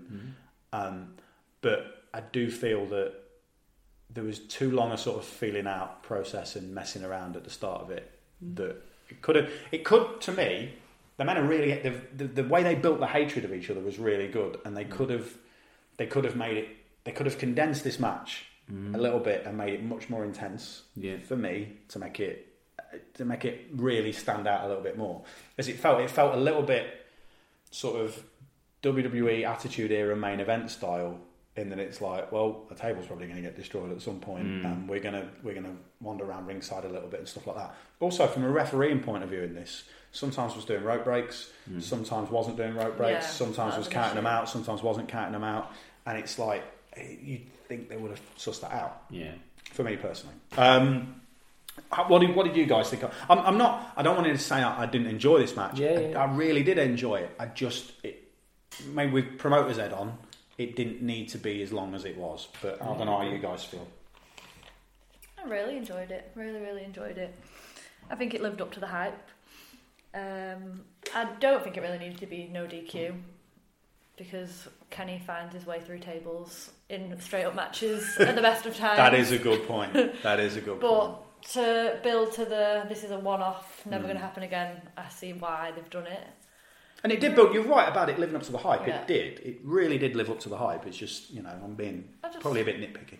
It's great, just back off the year that Jericho's had in WWE, the year Kenny's had. It's an absolute dream match. See, I love that people have instantly gone, oh, no, Jericho probably burnt his bridges with WWE. 2 days after that match was announced, Vince had tweeted him, happy birthday. Yeah. Like, I don't think there's this mythical war between two companies who are on opposite sides of the globe as much as wrestling. Wrestling fans always want to find a prime example is for a long time people wanting Progress and ICW to not get on.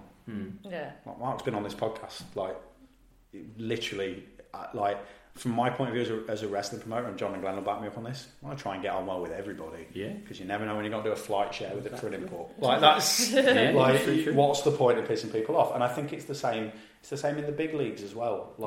There's no real need. It's not the Monday Night Wars, because we've been so conditioned to the Monday Night Wars. And two people in Vince and Ted Turner legit hating each other. Yeah. I think we've all been conditioned to presume there's a rival when there's not. Yeah, and I would say I listened to the Talk with Jericho a couple of days after, and that's all about how the match came about and what Vince said and everything. It's really, really insightful. So, I presume Don Callis was involved a little bit in it, because he's from Winnipeg as well. It was his brainchild. So Kenny got him the commentary job. So in turn, he's thinking all these different ways of how he can help Kenny out and keep his run unique.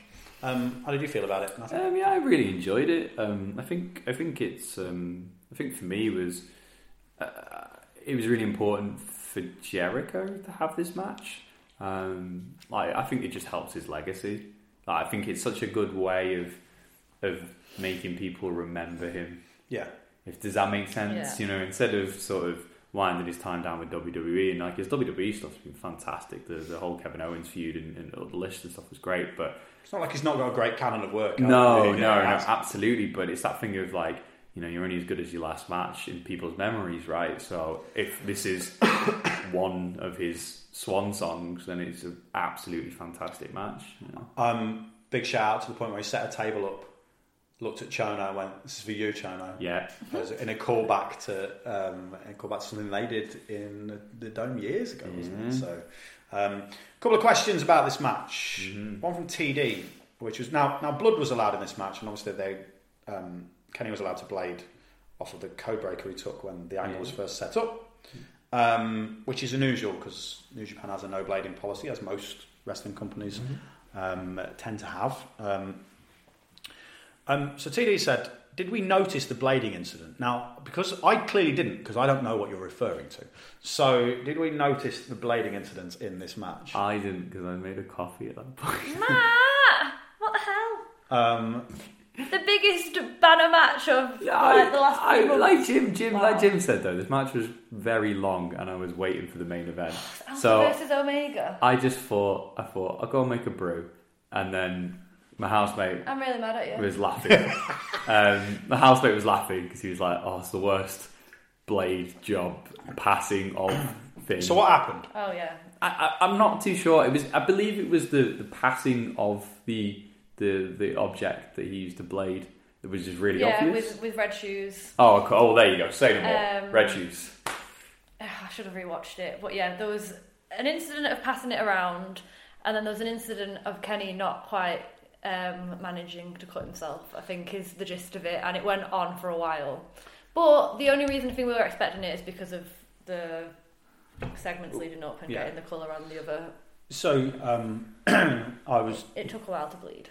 I don't know if I mentioned this. I think I mentioned this on a podcast recently, but I tried to blade when I was a teenager because it would have been my early 20s, because I had no idea that blading was a thing until I came back to wrestling in my early 20s as a student, and then when I found out it was a thing, it was like, how hard could it be? Really hard. Like cutting a razor blade into bits in the first place is fucking difficult. Then actually finding a place to cut yourself when you've never done it before.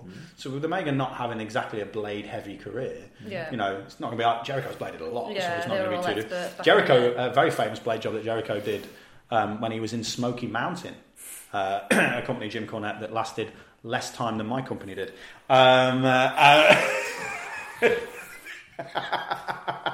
God.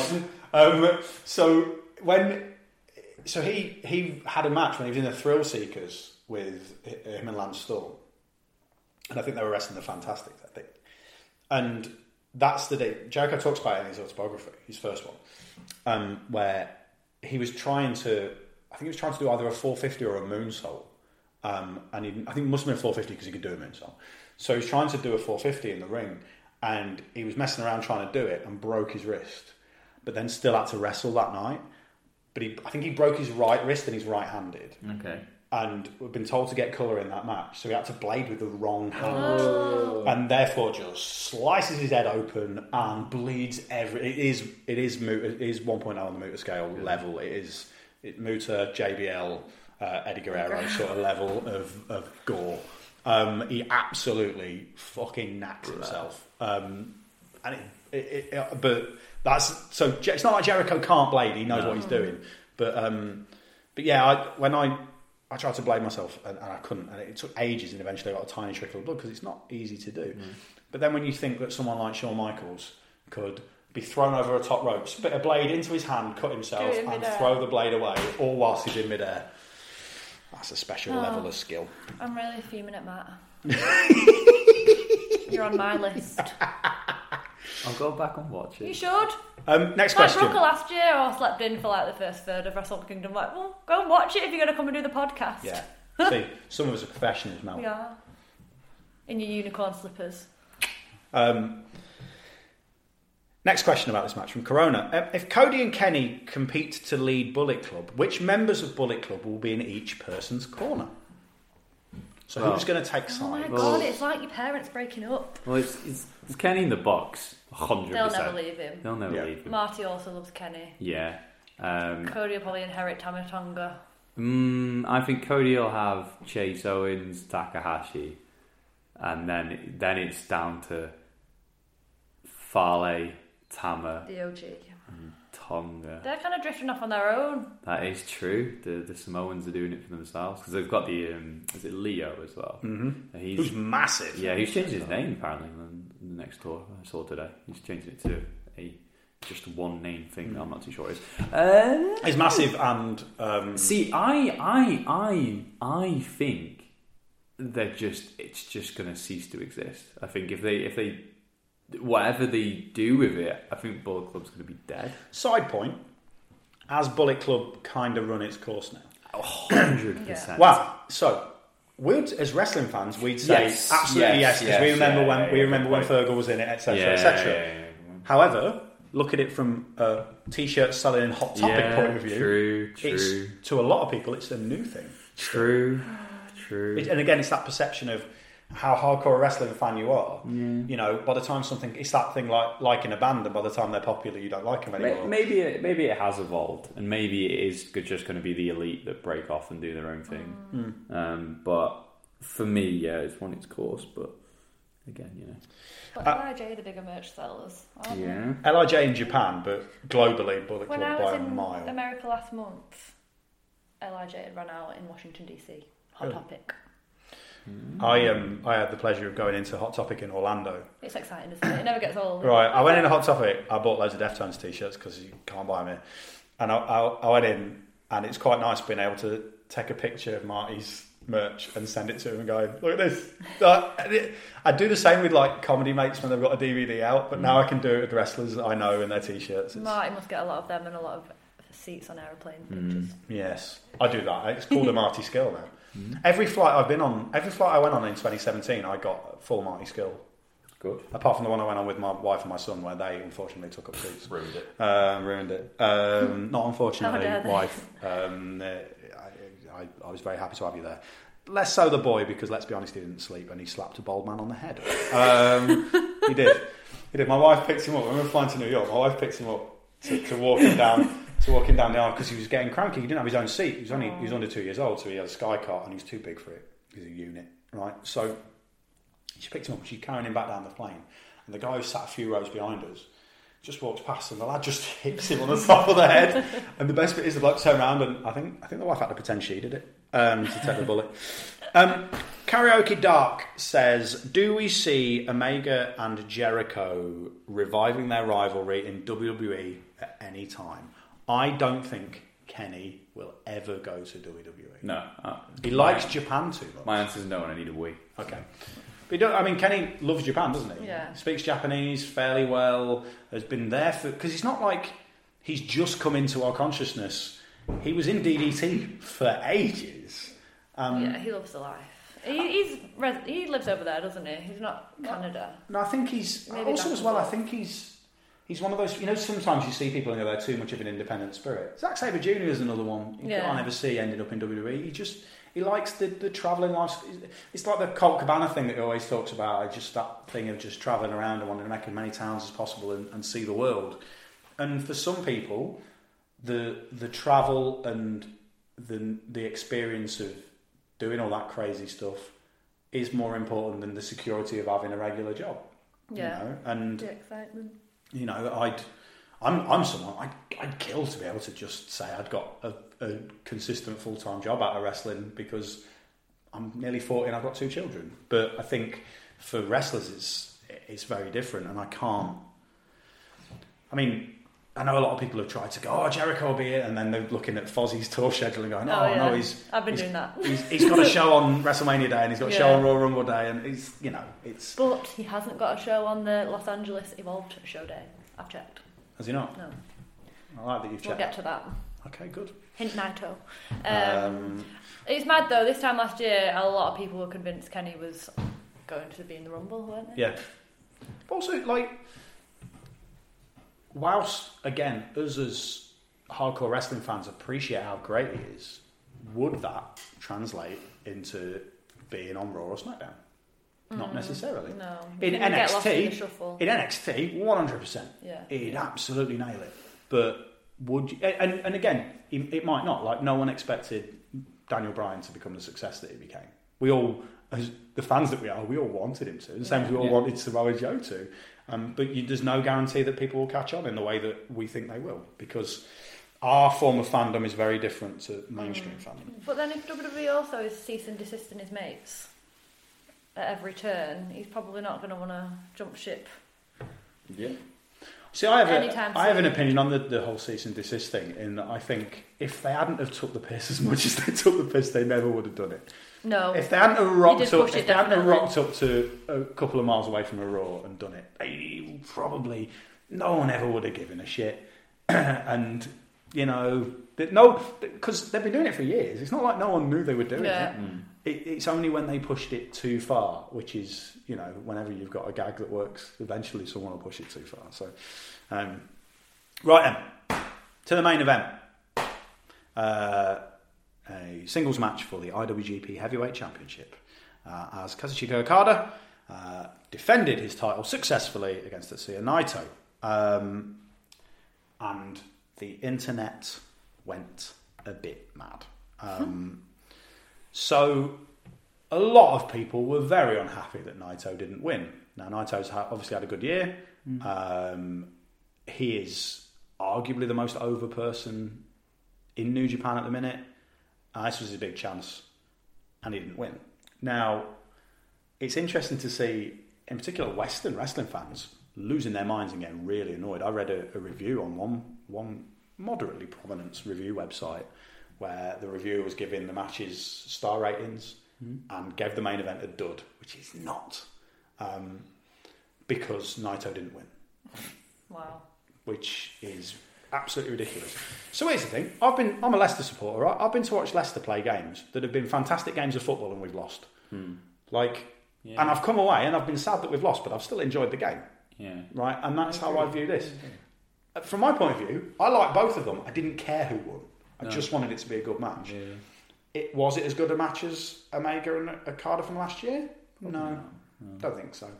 And the unfortunate thing is, because that match was so good and all of the stuff that Okada and Omega did during 2017 was so good, that's what it's always going to be judged upon all the time. And even if this, I don't know, I've not seen Meltzer's ratings yet, because the Observer's not out yet for this week. And I'm curious to see what he gives it, because he's not going to give it 6. He's not going to give it 6.25. But he might give it 5. But I don't know if it is a 5-star match. For this reason. It's a 36-minute long match. And I think the match between Okada and Omega last year was 40-odd minutes, maybe 44. And that match last year felt they went at it full force for that entire 40 minutes. With this, again, it felt like they knew they were going for 36 minutes. So, and again, this match is still wonderful. But it felt like we're going for 36 minutes, so we need to start slowly and build, which is fine. It's the New Japan main event style. But when you compare it to last year that didn't really feel that way, it doesn't feel as entertaining to me. Because now there is a Okada main event style that is building to this and building and building and building and building and building. And I don't know if we're all maybe a little bit tired. I think it's great, but I don't know if fans are maybe a little bit tired of it now, and that's why there's negative reaction to this match. This match, which is, like, you can't watch this match and go, it's a bad match. It's not. It's a wonderful match. But it's not... First of all, there's the disappointment of people wanting to see Naito win, and this being Naito's big moment. And then there's the comparison to last year's match. So I don't know whether any of that stuff muddied this match for you guys. So my opinion on this is, I do agree that it wasn't as good as Okada or Omega as a match, but I thought what this match did incredibly well was play on the conventions of New Japan main events, and more specifically Okada matches. There was so much in this match for me, because I really am invested in Okada and Naito, that I loved. So one of the first things I noticed was Okada doing the Rainmaker taunt quite early on, but not hitting the dropkick. And the minute the match changed was when he hit the dropkick. And that to me was like a lovely little touch on the convention of, because we're programmed. As soon as he hits the drop kick, does the taunt, we're like, here we go, finishing stretch, strap in. I thought that was great. I thought the little bits where they got the shot of Naito holding Okada's wrist again was a really nice little hark back to pretty much every single Okada match he's ever had. But the thing that I thought this match did brilliant was it presented Naito in a way of, this is a man that deserves to be here this time. This is a man that's learned all his lessons from last time and learned to be himself, and himself works. But the reason he lost this match is because he doesn't fully believe in himself. It wasn't that he got too cocky. It was because he, in his head, still doesn't think he can beat Okada. So when he hit that first Destino, it was enough. But to him, he's like, no, I have to prove beyond reasonable doubt that I am the absolute best in this company. And it was present in the storytelling of him being ferociously obsessed with hitting the Stardust press, and the fact that he didn't believe that he could pin Okada, and then Okada, it takes one Rainmaker, bam, and he's done. And that, to me, I cared more about this match because I've been fortunate enough to care more about them two in a big, long period, especially Naito, because I think he's incredibly fascinating in terms of someone that choked horrendously to then go from being a legitimate outcast to then making that his gimmick and then coming back and being the man he is. So for me personally, because I've been on this journey with them, I really loved the storytelling in this match. Like, I really, really did. And just the bits where, like, Naito was just beating the piss out of him, because it's like, you would. This is the man that took everything away from him. He's taken the title away from him. He's taken his spot away from him. He was meant to be the next guy, and there is this guy standing across the ring from him that took everything away. And on the other side of that, you've got Okada, who is starting to believe who he is, like, fully. Like, I think this is the most important title defense Okada's ever had. So I think this is the match that solidifies him as the man.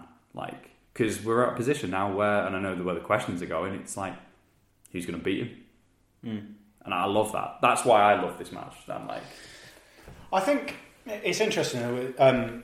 Chris said he felt he was anticlimactic with Naito not winning, but this is the thing about wrestling, and this is the thing I've noticed as a promoter, is like when people get annoyed at the result of a match in a form of entertainment that is scripted.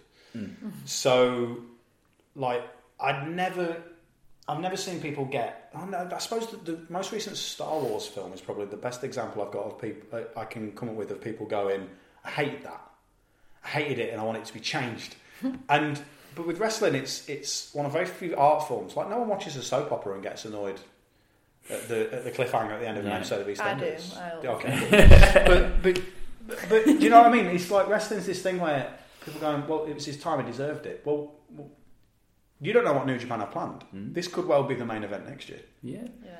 So, and I do feel that New Japan do long-term booking better. But again, as a promoter, it's something that whenever fans get annoyed at a result on a Progress show, like, sometimes I just want to go, you wait until you see what's happening in 3 shows' time and this will make sense. But you can't always say that.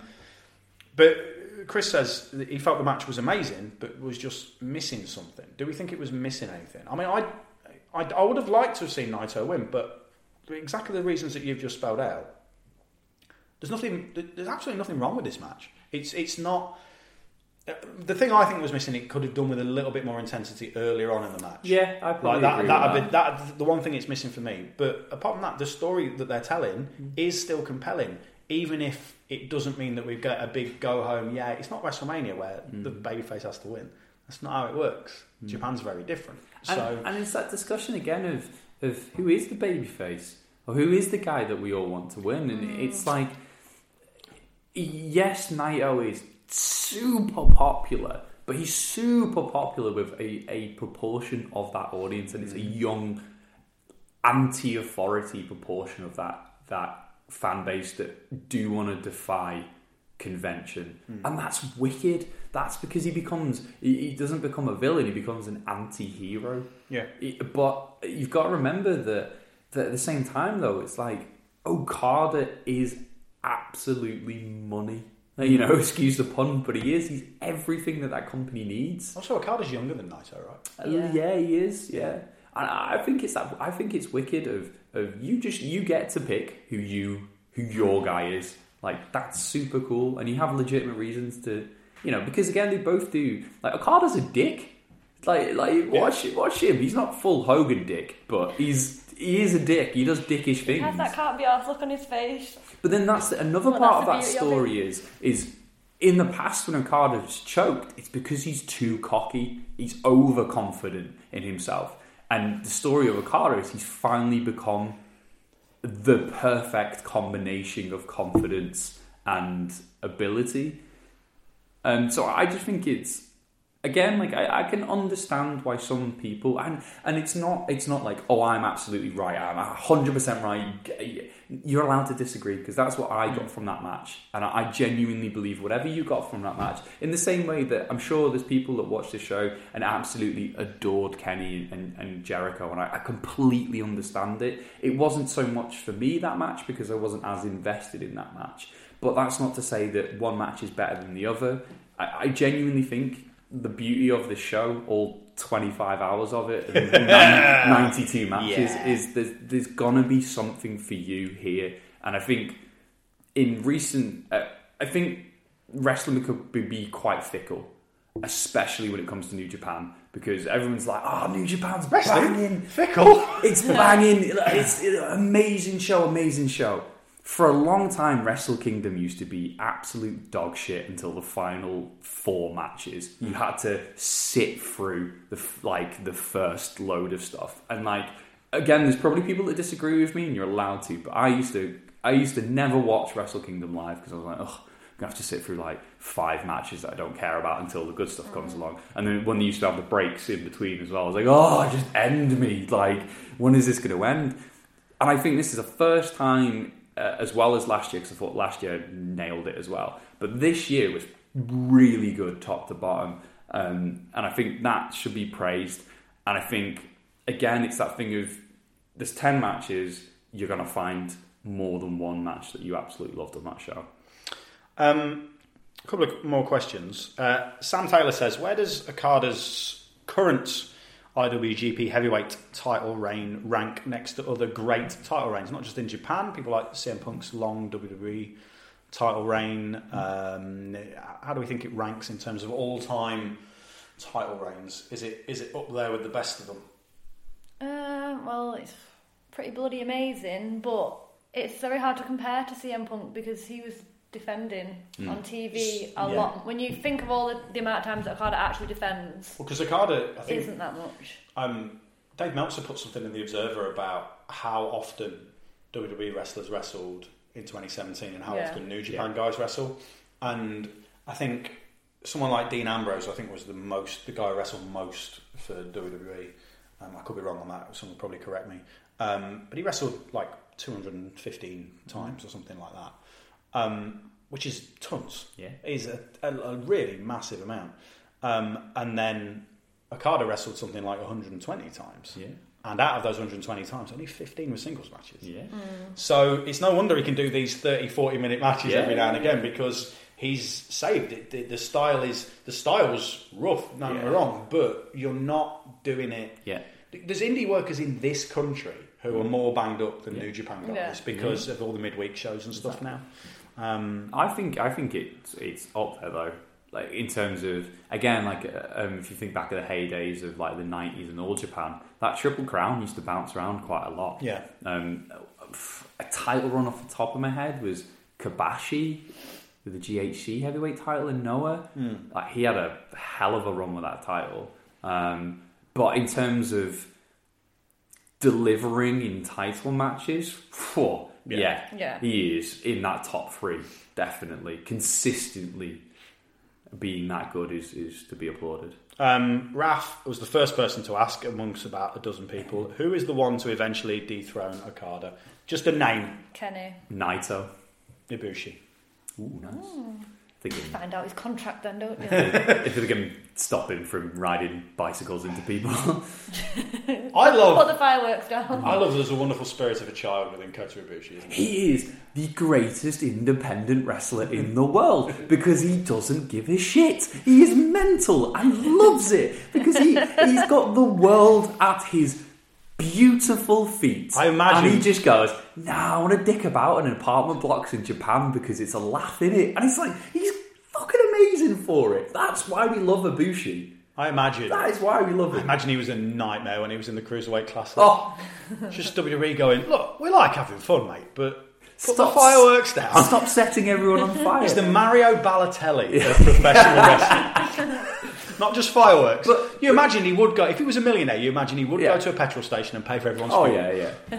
but that's honestly why we love him though, because he is just crazy. And to be fair though, on a serious note, if his ex can settle down into a steady job and have a steady career in the form of Kenny Omega, then maybe Ibushi can. We can always hope for it. Yeah.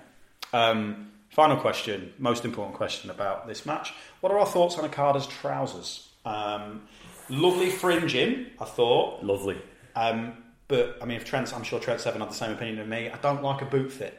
No, I agree. It took me ages to work out what was written on his arse. And it was K-O-R-M, so Kashika Okada, Rainmaker. And it just took me ages because I thought... Korn? I was like... He's misspelled Korn, his favourite new metal band. At first, because of the text, I thought it was like, the old King of the Ring text. Yeah. And so I was like, what's he doing here? Personally, I thought they were cracking entrance trousers. And I thought that he was going to rip them off in a sexy male stripper manner. Not for me. The third attempt of the Rainmaker. Oh my god! Straight to hard cam, bam, flying off. Not for me. No, I don't really like them. I think people overreacted a little, saying that they couldn't concentrate on the match because of them. Like, chill out. But... Yeah. I mean, they were straight from Elton John's wardrobe. Yeah, like Elton John / Liberace's trousers. Yeah. I like to think that he was going to take them off. But then saw how long Naito was taking to take his suit off and went, oh yeah, you little prick. All right, I'll keep these on. Saturday Night Naito? Yeah. As I like to call him. I always call him Naito Fever. Have we been through this? Yeah, I think we might have been. I would have loved it if he'd have come out to... yes, we have. If he'd come out to Staying Alive. That's the dream. Oh, would have been so good. Nice. Just evil. And recreating the bit from Airplane where he throws the coat and it gets thrown back at him. Oh, fucking belting. Some general questions now, related a little bit to that one. It's from Victoria Burchett. Says, who had the best ring gear? During the course of the show? Best entrance gear has to be Marty, hands down. That was cool. Yeah. Cool. Best ring gear. I mean, Cody and Brandy put the effort in. They did. I agree. Yeah, they did. Although I did feel a little bit like Cody's tights accentuated the codpiece area a little bit too much. Yes, I can understand that. Yeah. I enjoyed William and his lovely purple trunks. I think, as a complete package, everything together, Hiroshi Tanahashi, you can't go wrong. He put his weave in. He did his hair proper. He had a nice jacket and a lovely pair of... My wife worries a lot about the condition of a lot of the guys' hair because there's a lot of dye gone in. Yeah. You know. Well, you look at Naito. He's got quite strawy. Nice, hair. very straw-like. I mean, But then Tanahashi, what? He only had a perm last week. Luscious. That one, the bit with his perm, I was like, what the fuck has just happened Did here? you not see the pictures going around of him and his sexy dog? cauliflower. Like him and his dog. Oh, he and matched like the they dog. were saying that like they reckon he did it to match his dog. It's weird, isn't it? If you saw Tanahashi from the back, he could be a hairdresser from Liverpool. Oh yeah. Isn't it amazing that we are talking about this wrestling company that has built a legacy on guys that are hard as nails and being legitimately tough, and we are sat here talking about a man's hairpiece. But he has the hairdo of your chavvy enemies at school when you're in year 8. He does. Little plaques on the side. I mentioned a bit earlier, but I like Toru Yano's ring gear. Yeah. Just because of the sexy Elvis skulls on them. I thought Roppongi 3K looked pretty rad. They look cool. Very Kenny's good shiny stuff. entrance was real good. And I also like the fact that Suzuki Gun all wear black. Like, I'm just a big fan of that. Always a shout out to Bushi as well. He's only in the Rumble, but he's looking cracking.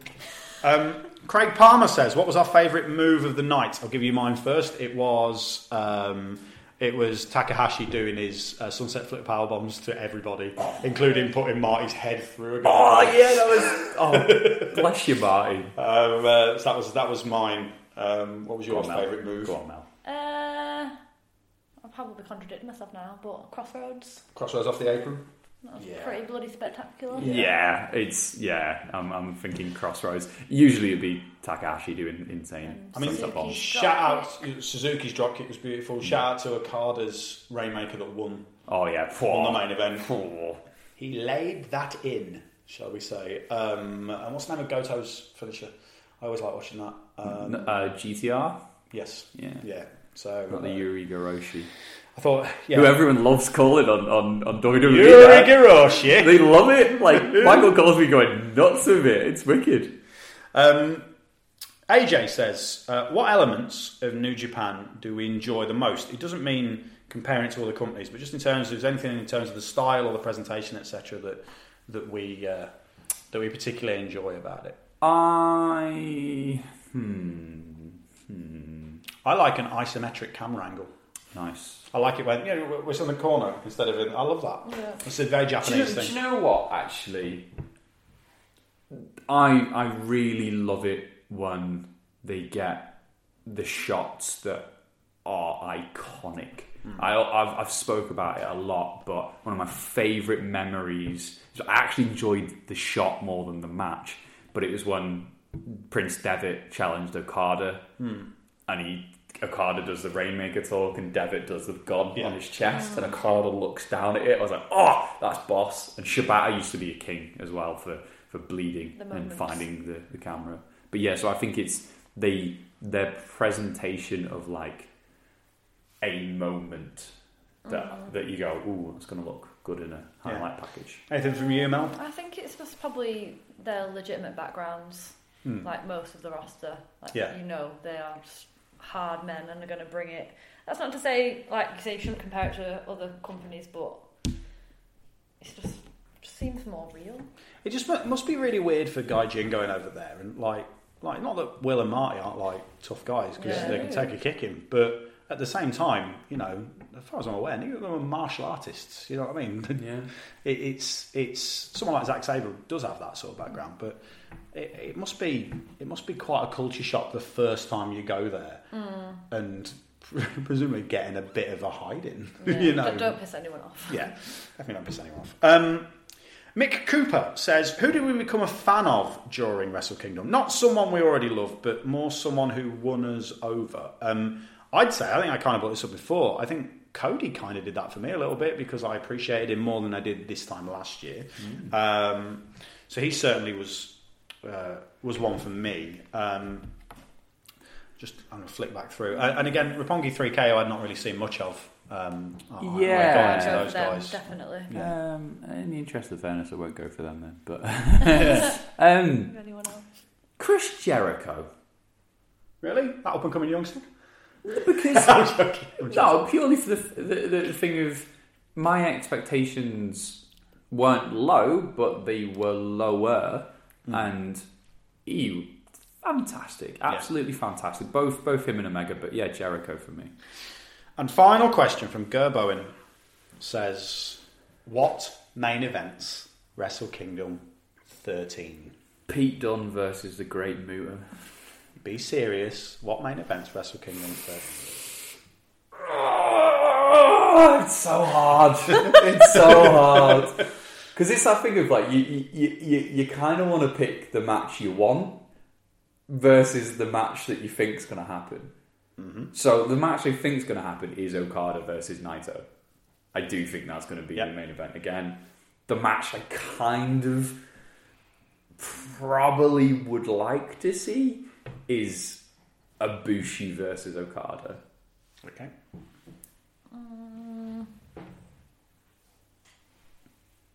I'm just wondering whether they can stretch out Kenny Okada again for another year. I think the importance of Okada as the US champion to break into that market will mean they probably won't. But this is your viewpoint, not mine. Okada's won. Yeah. They had the draw, and then Kenny beat him in the G1. Yeah, and they're probably going to face off in a G1 at some point, or a New Japan Cup. Probably. I'm going to go Kenny Okada again. Okay.